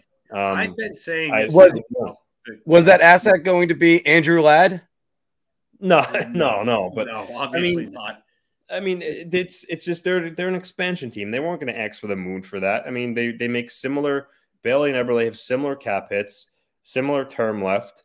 I don't understand why he just didn't throw him up. I'll give you a second round pick or a third round pick and a middling prospect if you don't take Eberle and take Bailey. I don't know why that didn't happen, and I'm really frustrated about it still. I don't know I know Lou, we all talk about how loyal of a guy he is at times, and Bailey's been an Islander for so long and he's a Trotz guy, but still, I mean, that should go out the window. I just don't know why that didn't even come into consideration. So my biggest problem here is that you're not like, okay, so if you weren't going to be able to get Josh Bailey to be moved, because I'm sorry, I've been saying this for a while. I know you were against me, especially when he had this big 70-point year a few years back.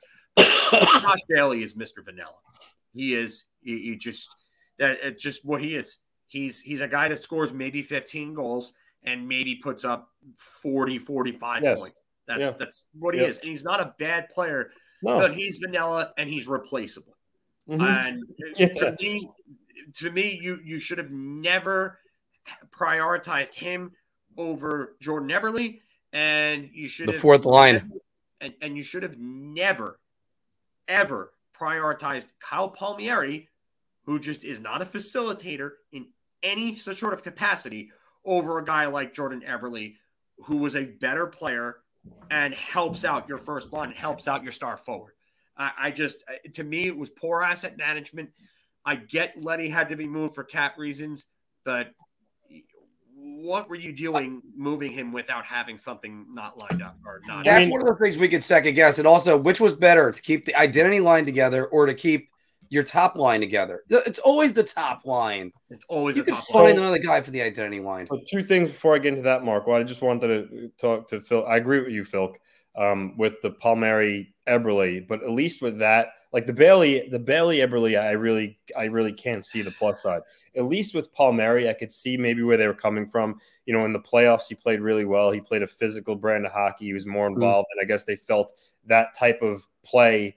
They wanted someone more with an edge, and being that he was so consistent scoring goals, they probably felt, okay, maybe he fits the system better. So I at least see it.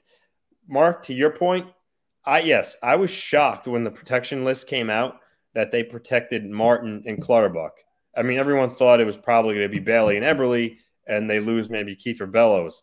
But the fact that they protected Martin and Clutterbuck just showed their desire to keep that identity line intact. And probably one of the reasons why we all knew Cizikas was re-signed when those two guys were protected. So, yeah, listen, I give the identity line a lot of credit. They've been the identity of the Islanders. They kind of changed the landscapes of how fourth lines work. For a while, they were like the blueprint that teams were trying to emulate with that fourth line. But now they're getting older. Not so much Cizikas. He's, as we all talked about in the summer, he's still a really effective player. Clutterbuck and Martin, more so Martin, because Clutterbuck actually stayed healthy this year and has been okay. But as an entirety, that line, isn't as effective as it used to be. So, but I guess, again, Barry Trotz hockey, Lou Lamoriello hockey, they wanted to keep that identity intact. But by the way, I got to say, this one right here is probably a slam dunk. Who's the better player? It's Kravtsov or Wahlstrom? I don't know if Kravtsov plays a game in the NHL. It's got to be Wahlstrom as of right now, unless something drastic changes with Kravtsov, whether it's him playing with the Rangers and jumping into a top six role and producing, or whether he gets traded and jumps into a top six role and produces elsewhere. The money's got to be on Wahlstrom right now. Hey, but how good has Elias Anderson been doing? Like, eventually it's like, I don't understand the people that defend the organization in the way that they've handled these players. And I just don't get it. I mean, they'll be the first ones to question when someone like Patrick Nemeth is in the lineup over Zach Jones, and they'll go, oh, development. But we're going to call Kravtsov whiny and entitled and all this other stuff. I don't get that. And I really wonder what would happen if this was a top two pick. Like somebody asked me, if next year, if the Rangers somehow ended up just absolutely bottoming out next year, were horrible, and they ended up getting Matvei Michkov, and would they pull this garbage with Matvei Michkov? And my answer was they better not do that. And I had to further respond and say it's a shame that we even have to ask this question and have little faith in this organization to handle a player like that because of the utter incompetence of the past regime. They picked. I don't understand this garbage. I really don't. And Drury with the Buchnevich trade, how are Ranger fans supposed to have any faith in this front office? Well, again, I think the Buchnevich trade would be a little bit different if Sammy Blais was playing, but he's not. So, and now everybody's I don't going, think it looks oh, any different at that point. What does Does Sammy Blay make a difference to the point where you're forgetting about Pavel Buchnevich? the No. point was to get Kravtsov playing again and playing And on the that's the top problem. line. You know what? And here's the biggest thing: if it wasn't a slam dunk and you weren't guaranteeing him a roster spot, then don't tell him to not show up to rookie camp. That whole way they handled that, and we talked about this at Garbage. length, was just kind of amateur hour on the Rangers, and it just going back to Grant's question, it does just make them the pick look even sillier by taking Kravtsov, because everyone, I mean, we stated before, Phil and I were at the draft. I mean, I think a lot of people expected the Rangers to take Wahlstrom with one of those picks, and when they announced Kravtsov, I think everyone in the building was kind of like, what? There was a collective whoa. Yeah. Remember when Detroit picked Moritz Seider? It was the same exact reaction. Yep. But I just wanted to answer that question from AZ because it's a good question.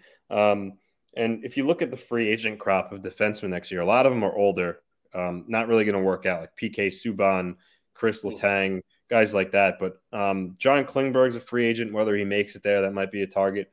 But you know who's a free agent that honestly there could be a reunion? Nick Leddy's a UFA, and I know Trotz did not like losing him. And the Islanders' cap problems are pretty much gone, so I could see if they didn't, acquire someone sooner through trade, I could see Nick Leddy coming back to the Island. But aside from free agents, I think he might go the trade route. I hate to speculate because we never know who could be available. There might be a guy that we literally have no idea. But maybe Sam Girard's an off-season trade. But off the top of my head, I would say just based on free agents alone, I would say Klingberg or Leddy. But we never knew what Lou was going to do prior. He could swing a trade for somebody. But in the case for the Islanders, their best solution might be to get a free agent defenseman to fill that void, and somebody maybe like a Chris Letang you could get there. He's 35. He's 35 though. I don't know. That guy seems to me like he might end his career in Pittsburgh, but who do know? Well, he should. Yeah. But I AZ suggesting Joel Edmondson. I mean, he'll probably come. It won't be cheaper than some of the other guys, but I think Lou's really going to try to not really swing for the fences, but I think he's going to look for someone significant to play the left side defense next season. Yeah, I don't know if there's any. I don't know if there's a major solution for the Islanders in the free agent market. I think that Sam Girard might end up being a guy that they would want to target. I just don't know if they're going to want to give up the pieces that it would require. And I think that. By the way, he had a beauty of a goal last night. Oliver Wahlstrom at this point, because I don't know. I think they might shift their focus away from Anthony Beauvillier and look at Wahlstrom. Which I'm not. I mean, I'm not trading. No go for me if I'm the Islanders. Yeah, no, I'm not. I'm not trading Oliver Wahlstrom. Obviously, I think that's what they might be looking for at this point in Colorado. I think it's going to look like sort of like the Jones for Johansson deal, with a little bit of a different scaling, I guess, if you will. I mean, like I said, I really wouldn't be surprised if Nick Leddy came back as a free agent if they didn't solve the hole early, if they didn't plug the hole earlier. Beauvillier making 4.15, signed through 2024. You know what? Maybe that would actually be a good one. Yeah, I don't. By the way, you said Sam Girard, right? I was thinking David Savard. No, two totally different guys. Two totally different guys, two totally different points of their careers. Just dumb. It's funny because I don't know if you just saw this recently. A while back, I'm pretty sure it was Elliot Friedman reported that from Buffalo, Adams wanted Heel, Schneider, Lundqvist, and Kravtsov for Jack Eichel, but it actually came out on Friedman's 32 Thoughts, I believe it was, about what they wanted for Eichel for Buffalo, from Anaheim, and it was Zegras, Drysdale, and the equivalent of 2 other first-round assets. So like 2 first-round picks, or 2 right? First-round prospects. Ridiculous. Are they out of their damn minds? You thought you were trying to get Trevor Zegras for an injured Jack Eichel with all the uncertainty? Ugh. Here's a good one for you guys. Lou Lamoriello. Where do you rank him best general managers in sports history? He's in the upper echelon, I would say. I mean, he. Who's one of the ones you could think of and say he's the best all time? And Branch Rickey comes to mind for me. I mean, Branch Rickey changed an entire sport. He actually changed sports in general. So yeah, he would have to be up there. Wow. Great general managers. Gene Stick Michael, for me, would have to be right up near the top of my list. He cultivated an entire Yankee dynasty when George Steinbrenner had to take his hands off. Yeah. The late 80s, early 90s. He did. You know, I'm going to be honest on this one. I mean, I obviously I know about the hockey general managers. I don't know enough about some of like the best football general managers, or I know Gene Michael, baseball, but coaches have a lot to say about it with like, football. They now NBA, have general managers now, though. Like NBA general managers. But I can speak to this. I mean, Lou Lamoriello has been a guy. We all know his reputation. We make jokes about mafia and stuff. But that aside, when you think of Lou Lamoriello, you think of one word comes to mind, and that's respect. I mean, the guy's first class. He's stern, but he's fair. I mean, you hear stories of, players talking about him, he really takes care of people's families and stuff when he brings players in, and he expects the best. And that just goes to, the cleanliness, being shaven, all that stuff, attention to detail.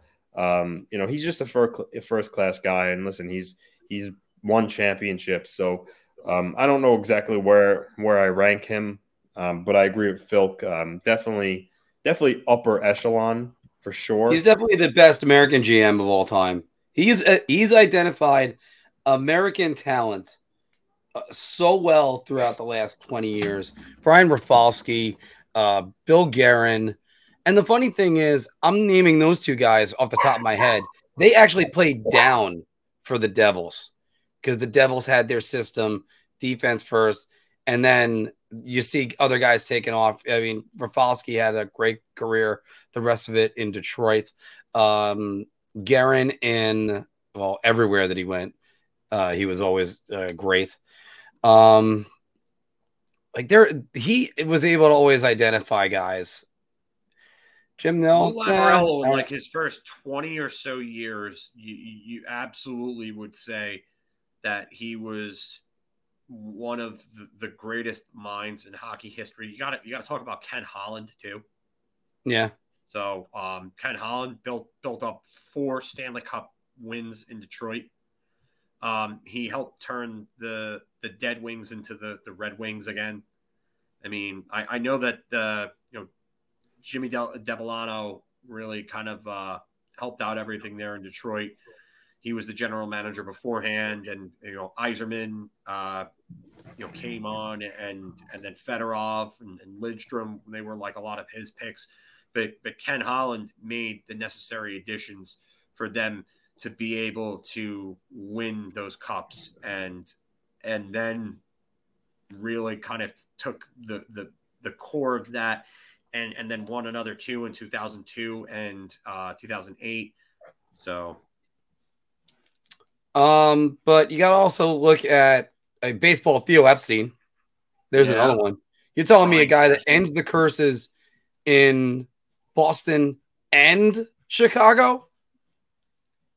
I don't know if my eyes bulged out of my head enough right there. Yeah, that is some sort of miracle work there. But let's also be honest. Like sometimes you got guys that the balls break for them.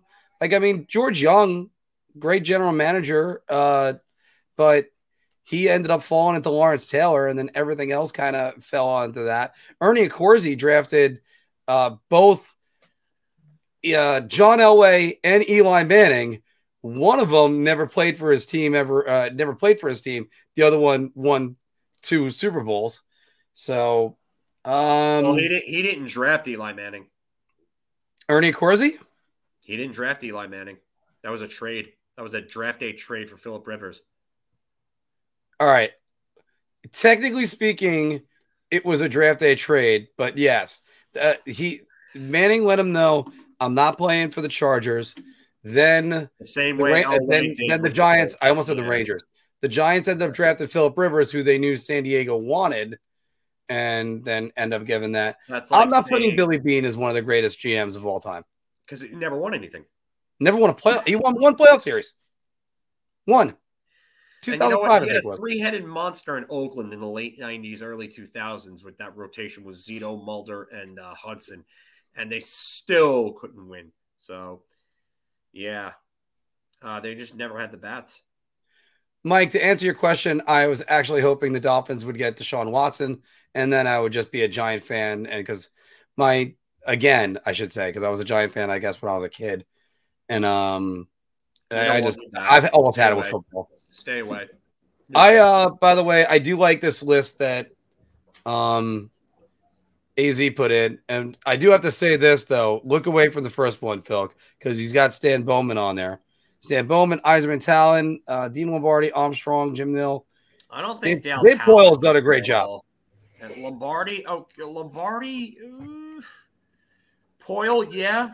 Jim Nill, not strong enough of a resume for me. Doug Armstrong, not strong enough. Yzerman, okay, I get why you would put Yzerman there. But again, he hasn't won anything yet in the NHL, so. I mean, he's basically made the teams that have won. That's the difference between that won the cup. But yeah, so I'll give Yzerman the credit there. But Stan Bowman, yeah, I get it. Piece of shit, but I get it.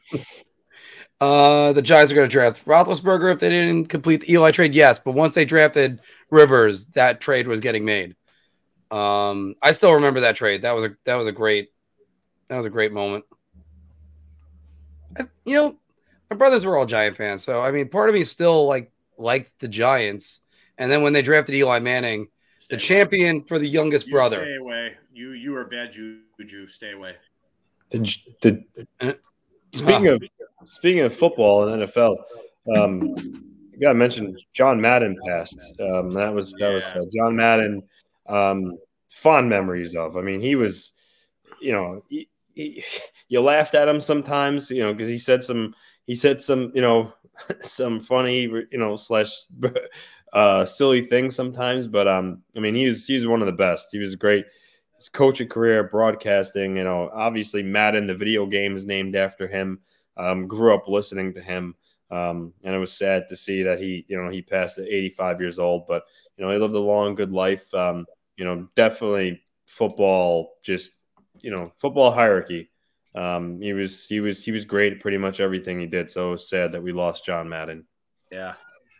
Would you guys say, first off, broadcast wise, we're going to start with that because obviously the video game is incredibly important.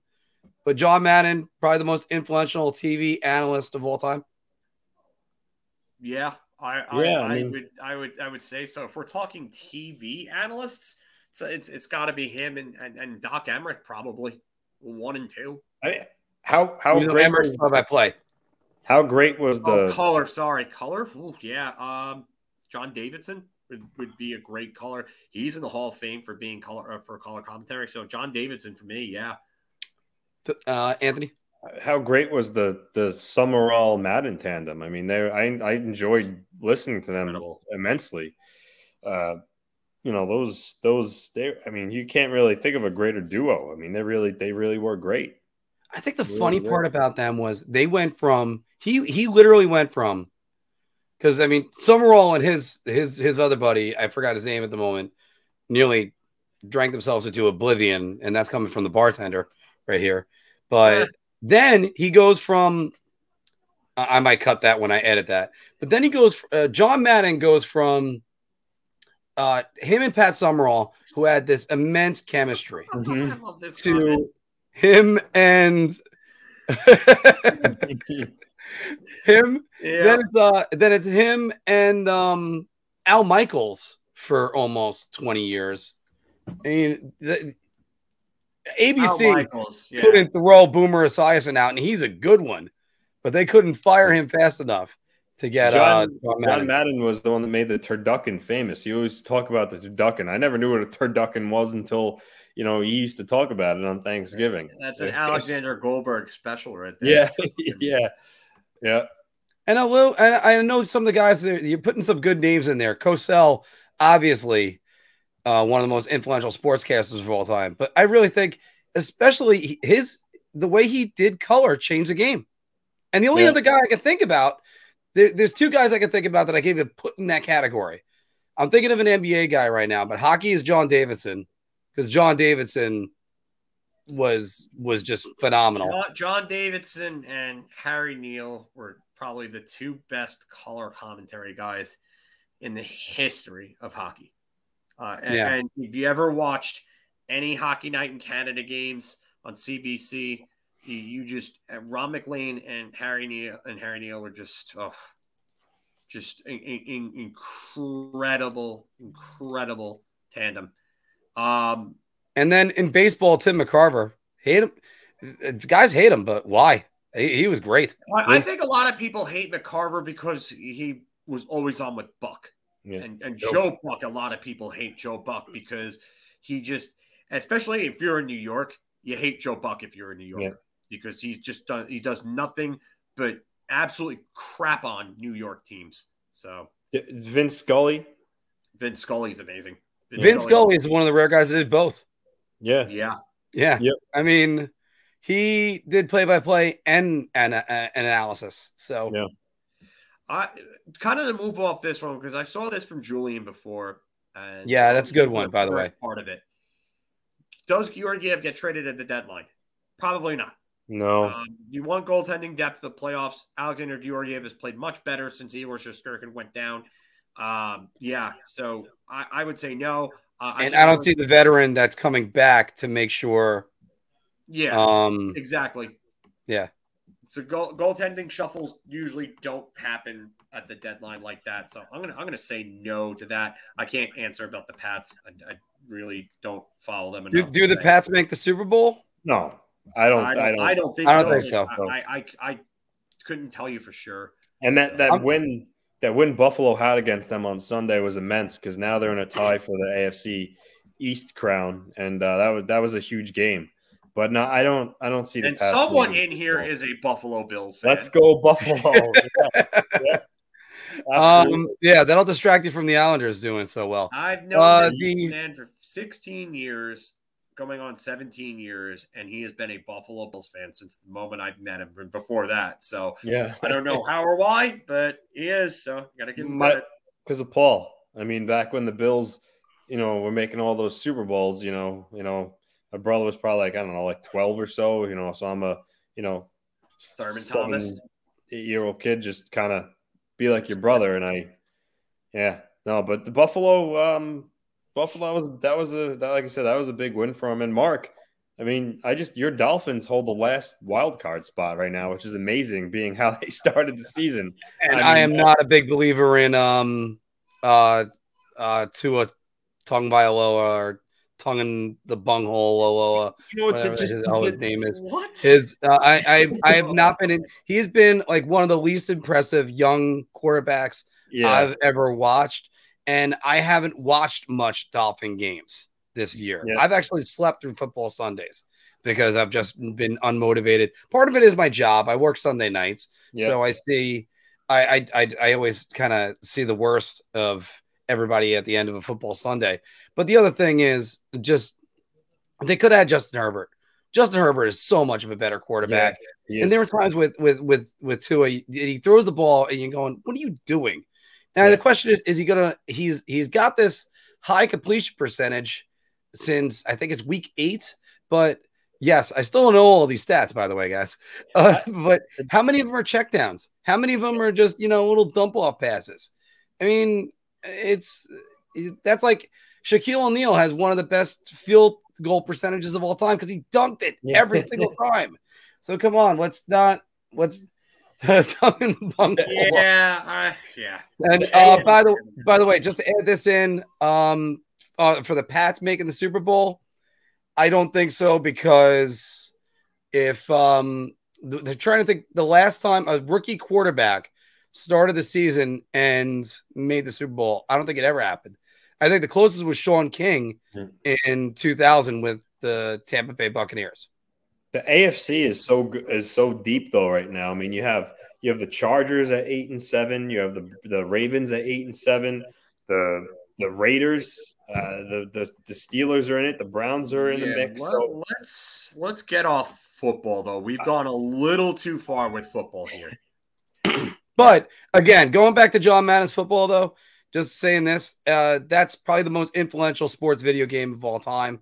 Yeah. And it's a shame what it's become, sort of like NHL, but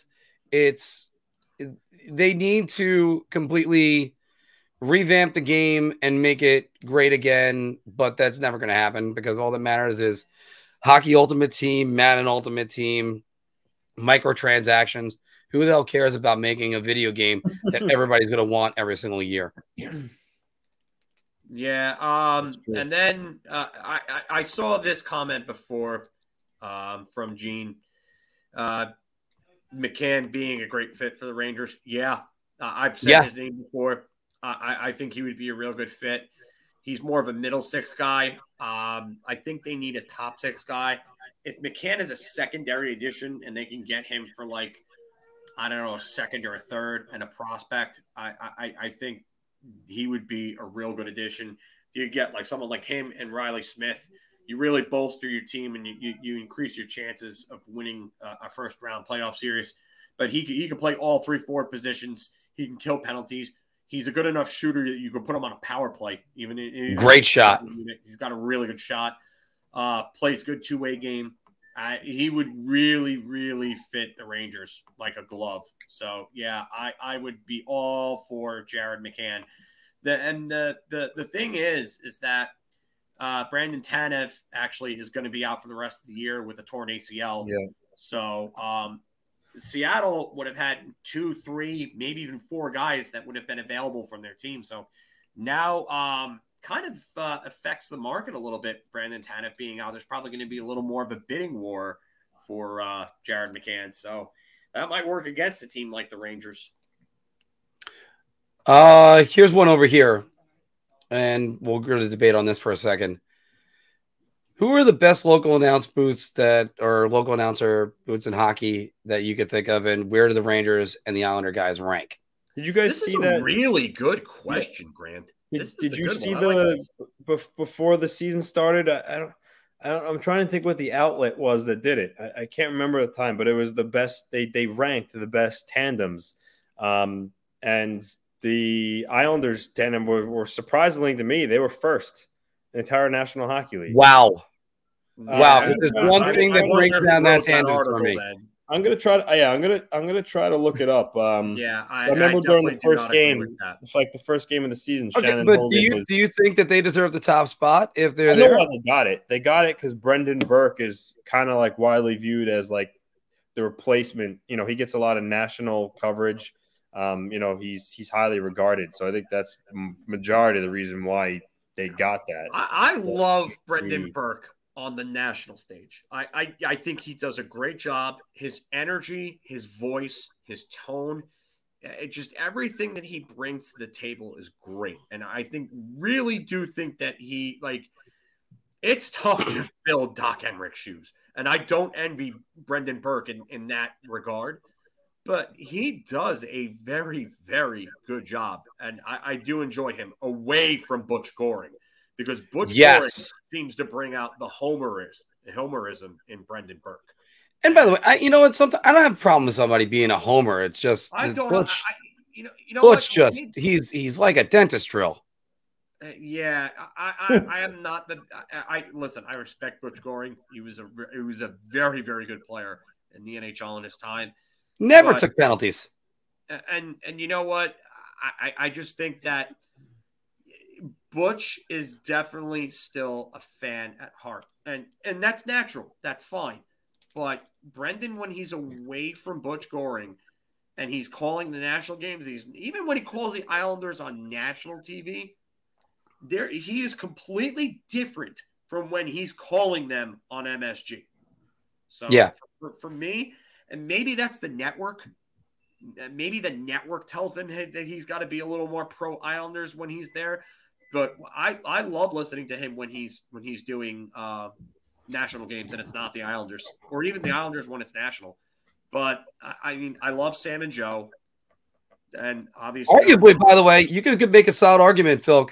Sam and Joe might be the second best Rangers tandem because Maloney and Albert are fantastic as well. Maloney and Albert are fantastic when they are together. I've said it so often, all the time. Kenny Albert is the Swiss Army knife of sports broadcasters. That guy can do. He can do anything. He could do a Rangers radio game, a Knicks telecast filling in for Breen, then jump over, do the NFL on Fox, and then do a baseball game on Fox as well. I mean, he does everything.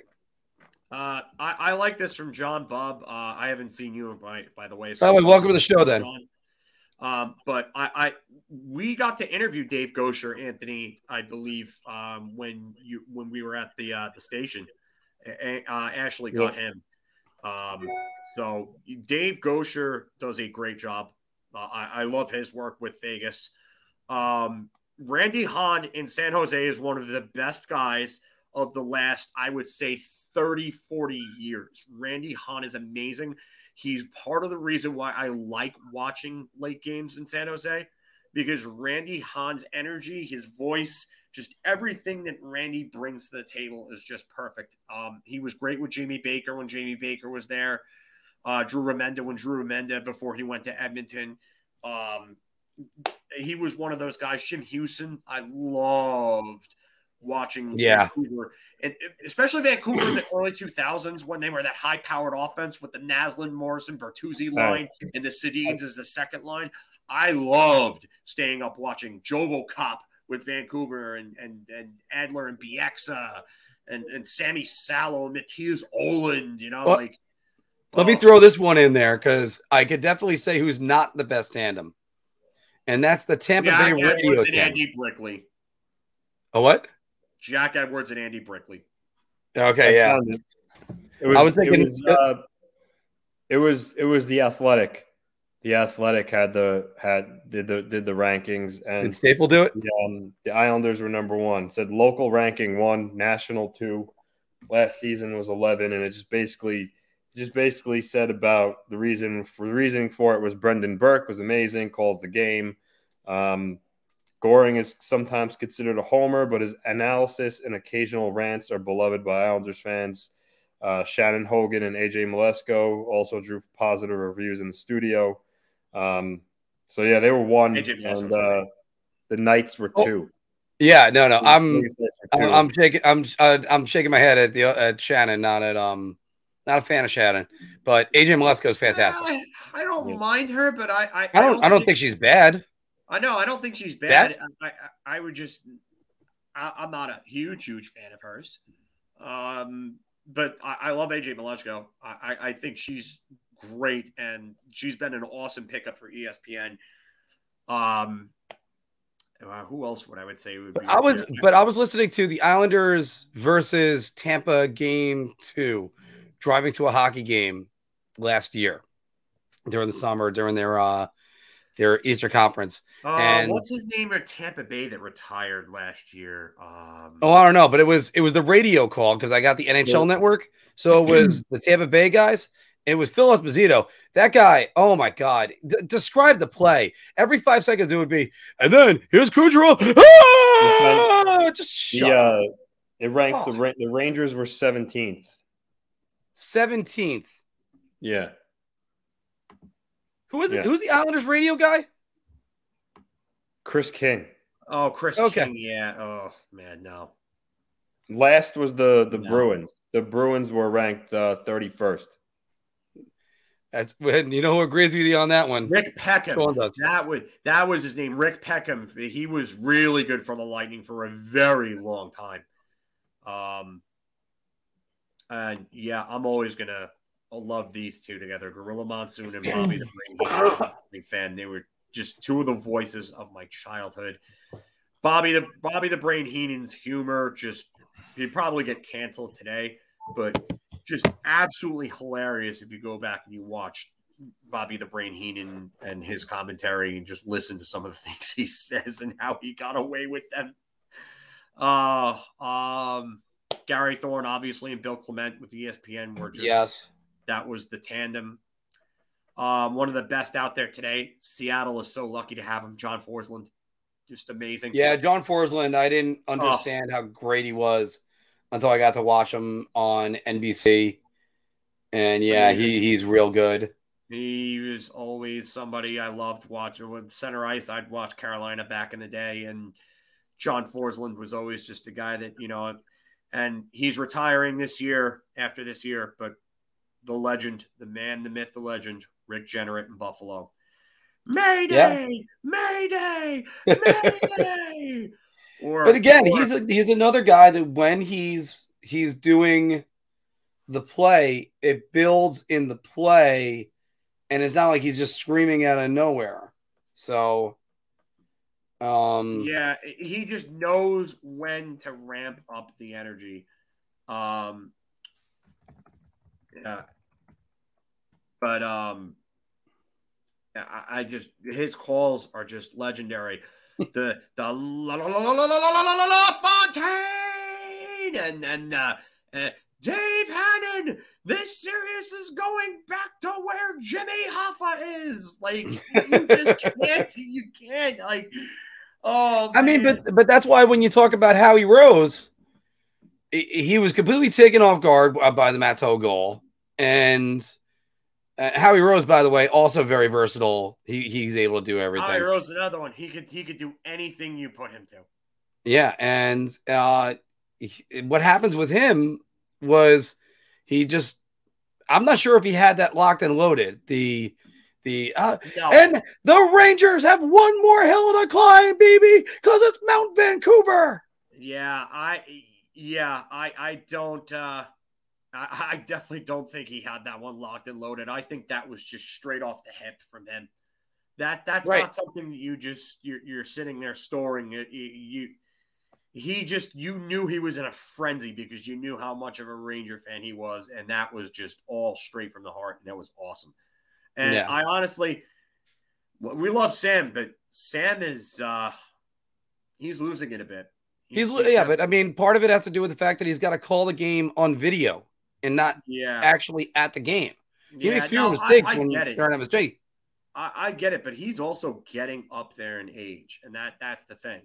And if Sam Rosen, if they're going to replace him, I would take Howie Rose in a heartbeat. And I know Howie Rose would die for that job. Right. And I mean, again, I would say I would go with Kenny for that if Howie Rose. Kenny's another one too. What I love about this was that his call on that was two things. It was a tribute. It was a tribute to the Darrell Evans goal. And also it was Darrell Evans Miracle of Manchester goal. The Miracle of Manchester. And it was purely out of the love of that. But it was also, it's not like he was saying that he was sitting there getting ready for it. He was like, oh, how about that? What if he gets a hat trick? No, he was legitimately, he was both paying a tribute and being spontaneous at the same time, if that makes any sense. No, it does. It does. I just... Oh man, Gary Thorne's calls and just the Don Mattingly home run in the '95 playoffs. Here it goes. Oh good. My God! Hold on to the roof. Yeah, just wow. Yeah, I mean, and Mike, I think I kind of agree with you a little bit. Announcing it's both, but then again, you got somebody like Brendan Burke, who's kind of the new wave, and I like that with him. Some of the ESPN announcers have been mediocre at best. Trying to think one of the guys that said, "Oh, it's the first game of the season for me too." I'm like, yeah. Sean McDonough. Sean McDonough. I've never been a fan of his, but it doesn't really matter what I think. You know, he's not bad, but he just doesn't do it for me. You know, like I don't know. I can't put a finger on it. I agree. He just I don't know. I just feel like something's missing. It's not like he's doing a terrible job or anything. Just something is just not right there. Right. Although, by the way, I do want to say there is an ESPN announcer I do like, and that's Steve Levy, who's a very good guy. Steve Levy, yeah, absolutely. Yeah. I always enjoy, I liked watching or listening to him call games with different guys like Barry Melrose and John Saunders and Brian Engblom over the years for ESPN. I do agree with Sean here. They need a boost at the play-by-play position. Mm-hmm. They definitely do. So, I mean, TNT, I know it's Burke and Albert that do their games. I don't know if there's a third or a fourth. But again, announcing is sort of, I don't want to say it's becoming a lost art. I like what you just said about DiPietro replacing Goring. I think DiPietro would be really good in that regard. He's another. I think you talk about new wave. He seems like a guy that could really be one of those big time new wave guys with hockey with DiPietro. Darren Pang. I love Darren Pang in color. I liked him in Arizona. I like him again in St. Louis. I think he's been really good wherever he's gone doing color commentary. If you remember, it's Kurt Keelback and Darren Pang on the Ovechkin goal on the call in the Arizona Coyotes broadcast, or the Phoenix Coyotes as they were back then. Yep. And just him and Kurt Keelback when they see that goal, and all you hear from Darren Pang is, oh, like the pure shock and awe of the two of them on that goal call just makes that goal call so much. And that's one of those times where you can have a reaction like that, where you're going, oh, because you can't believe that. I still think Ovechkin's greatest goal was when he got tripped and he's on his butt and he roofed it on Carey Price. God. I don't mind Starman. I like his analysis. I think Steven Nelson's okay, but it seems forced when I listen to Steven Nelson. But Starman's analysis is good, and he knows his prospects, and he knows the guys that are all there very well. So I like what Starman does. Maybe I'm just tough on these guys. I don't know, but I mean, it was a dream of both of us at one point, I think. Yeah, so. I mean, I don't know. Yeah, but I mean, oh my God. Well, it's always letting the play. You know what we forgot about? And Anthony and I have actually interviewed the both of them on when we had off the post. Joe Beninati and Craig Laughlin. And they're both excellent guys. Yeah. And I even got to interview Alan May in person at the draft in Dallas. And Alan May was just very, very nice to me. All three of them, top-notch guys at what they do. Top-notch. So, I don't think, you know what, Joe? I don't think Tyson Nash is that bad. I actually like Tyson Nash. Weirdly enough, I like him. I think he brings a little energy to a team that really needs it, because to sit through an Arizona Coyotes broadcast right now and watch that team lose badly on a nightly basis, you've got to have some sort of entertainment. And I got to give Tyson Nash credit for bringing it every night. Which is not easy, especially. I mean, I remember when Micheletti was the Islanders announcer. I don't even think. Hey, Steven. Hey, Steven. I don't think they were that good when he was the Islanders announcer, if I recall correctly. No, 2006, they weren't that good. No, they made the playoffs in 07. They made it in 02, 03, and 04, but Micheletti before that was there. He jumped in right when like Howie Rose took over for Jiggs McDonald in like the mid 90s, I believe. So Oh no. That was still damn, now I'm trying to remember who they're no, it's Ed Westfall.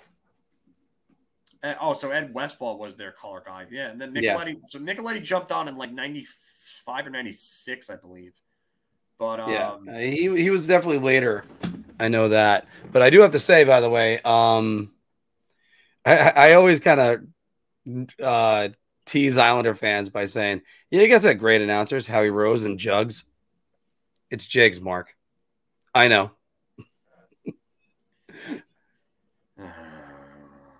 Leave it to Mark.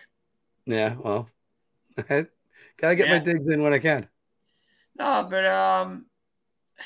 I mean, Mick, you know what's actually a really good tandem, and I love the two of them together, and I think they're great. I think they would have even more notoriety if they were in North America, if they were in not North America, but if they were in the U.S. Is Gord Miller and Ray Ferraro. Oh yeah. They are incredible together. I love when they do the World Juniors together or any of the IHF stuff, or I get to watch the two of them on TSN on any of the telecasts on the out of market games. I always make sure that I'm with them because I really like them. If you want another good play-by-play guy who's really good, I think, and he's underrated and nobody really talks about him, and people should talk about him a hell of a lot more. Mike Johnson. Johnny. I like Mike Johnson a lot. Gord Miller had a story that they said, when the World Juniors was playing games, that Jeff O'Neill said if the situation came up, he had to refer to him as the goods. Who? That was this weekend. And you really told Gord to call you that? He said, yeah. I mean, see O'Neill doing that too. And by the way, that I love a ball breaker on there. Yeah. I love what TSN did with their guest spot on Letterkenny. That was hilarious. You ever watch the Overdrive clips with O'Neill, McLennan, and Hayes? No. Watch them on YouTube when you get a chance. They're really good, the three of them. It's their podcast, the Overdrive, and they do a lot of good stuff. They'll have fun with them at times, and Ray's really good on it. But yeah, just a good crew of guys coming together. Who else was that? I was just thinking of someone else that I wanted to say too. It was really that was a Merry Christmas to you, Steven. Yeah, Merry Christmas, Steven. Merry Christmas to everybody, by the way. Hope you guys all had, and girls all had great holidays. Hope you all have some good plans lined up for New Year's, and you're all safe. Have a couple of drinks, and hopefully no one's driving. I am going 3 blocks over from where I live, so I don't have to drive, and I'm happy about that. So yeah, but Kevin Weeksy is good. Is a great studio guy. Yeah, I like him as a studio guy and a studio analyst, whether he's on NHL Network or ESPN, whatever. I think he's awesome. There's another studio analyst that's kind of developing right now. And that's Henrik Lundqvist. I mean, you watch his games from the beginning of the season to now. He's getting better. Yeah, he's definitely getting better. I think the Rangers are onto something. There's another one that we've kind of just not talked about. And even though I think all of us love him, all three of us, me, you, and Anthony, and that's Valley. Yep. I think he's one of the very best studio analysts in the entire business right now. I have nothing but good things to say about him. I love how he incorporates the analytics, but does not make them as a be-all, end-all. And he always factors in the eye test and always talks about how you have to balance the two out. And Steven's right about this. The former goalies usually tend to have a better idea of what's happening since they have front row seats to what happened for their entire career. They see it.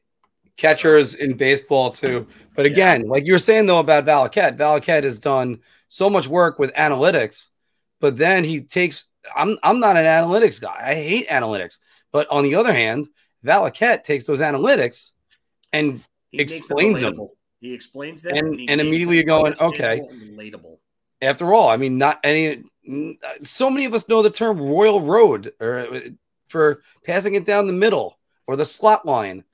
I mean, his work between him, I think it was originally McLean, but McLean, Goring, and EJ Raddick on Hockey Night Live was outstanding. And also, Valaket used GoPros to give you like the puck eye view at one point. And it was phenomenal. It was great. It was great what they were doing. So, I mean, Valley, we need more of you. So, and by the way, he is literally like as tall as you think. Yeah. If you think he's tall, just keep looking up. I've met him in person. He is massive. He's a big dude. So, yeah. But I think he just does a great job. MSG did it got really good to hold on to him. And I like the little banter between him and Lundqvist sometimes. I think that's a fun little element to add into any broadcast.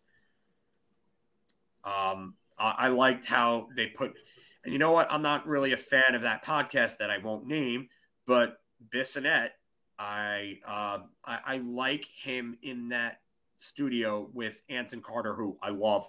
Another one of the new wave and one of the best studios. I love Anson Carter. Anson Carter's great. I would love to get him on here. We'll have Anthony work on that. Yeah. But Anson Carter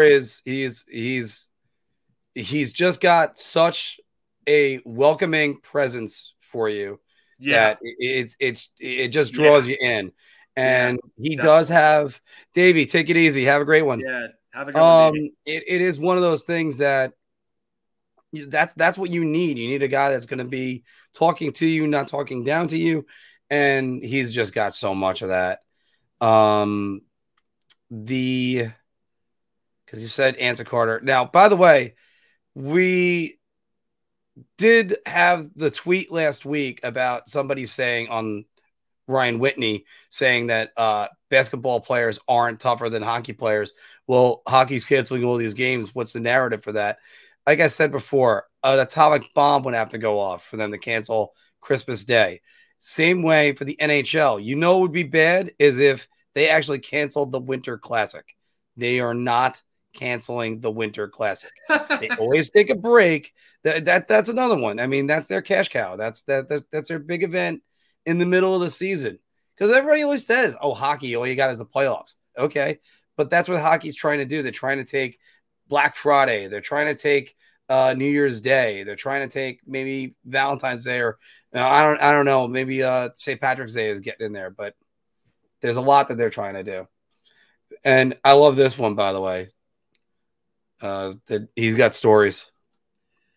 Yeah, I mean, Stevens met him in person and actually spent time with him. I met him passing outside of the Garden before. I like Valley's pop culture references, like when he quoted Rounders 2 years ago. Yeah, hanging it around.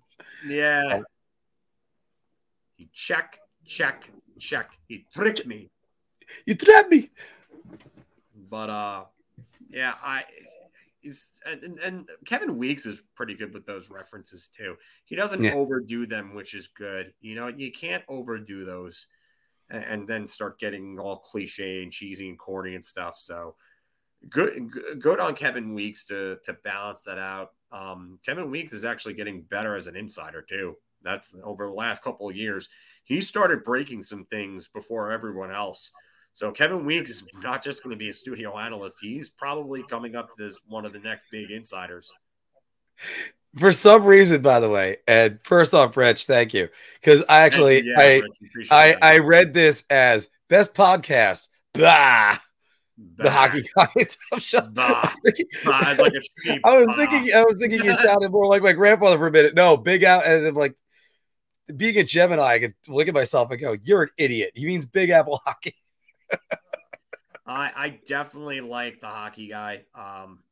Shannon has his own format, and I like Shannon's format. I like a lot of his videos because And we're still looking to do more videos and more different formats on everything too. Yeah, and it's not just going to be like this. We're going to switch things up and give you different content in different ways. But Shannon has a formula that absolutely works for him, and he's really good at it. And so yeah, I definitely I love watching his stuff. I love watching his reviews on like players' careers and countdowns, and his power rankings are always good to watch. His power rankings are great. I think that might be the content I love the most from him, his power rankings, because they're always really good. He gives you just enough analysis, and this one is pretty good too. I would say. They're pretty good. I like your dynamic too. You guys do well with that. Yeah, and definitely any of you guys that are into prospect stuff, Wardy's always a good channel to watch. Steven just knows so much about prospects. Speaking of which, tomorrow, prospect time. Yeah. What time is it tomorrow? Steven, what time is good for you? We'll wait for Steven's response. We should always schedule during a live recording. Yeah, but you know what? We'll get the time from Steven, but we do want to get it so this way we can talk about where we can actually give you all the time for tomorrow, anytime after 12. So you want to do like 2? If that's good for you, that's fine. I have nothing planned tomorrow. I'm going to be home. Yeah, I figured I would get lunch in, so we would do like 2 p.m. Eastern time. Sounds like a good one. I'm basically there just to moderate. That's all it is. So everybody right now, 2 p.m. Eastern time tomorrow, we will be going over Rangers prospects. It'll be us two, and Statboy Steven will be on with us live.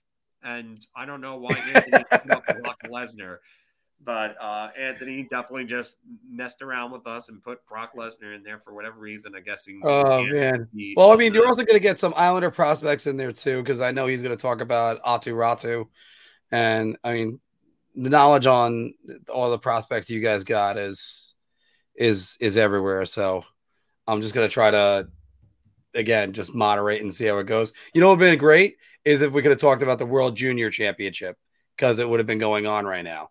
Well, we're going to talk a little bit about what we've seen tomorrow, what was there before the shutdown. So we'll talk about that. We'll talk about obviously Connor Bedard's pronunciation guide for Mark would actually be really good, because we know how Mark is with pronunciation of names. So yeah, actually, because I shied away from Mitchkov's first name. Matvey. Okay, that's what I thought it was, but it was still like. And you know what? He had a great World Juniors he was putting together, and it was this game that was cut short. He was driving to the net. He was doing all the things that you didn't expect him to do. He was looking more like Ovechkin than just the guy that was going to snipe. I hate using the Ovechkin comparison because I don't. It's weird. His game, he's not the speed burner like Pavel Bure, and he's not a tank like Ovechkin. The best thing I could tell you is that he's a little more like Tarasenko, but he's a better playmaker, I would say, than Tarasenko was, if you ask me. You want to see him get to the dirty areas and drive to the net. He reminds me more of Kucherov than he does any of the other Russians I can think of.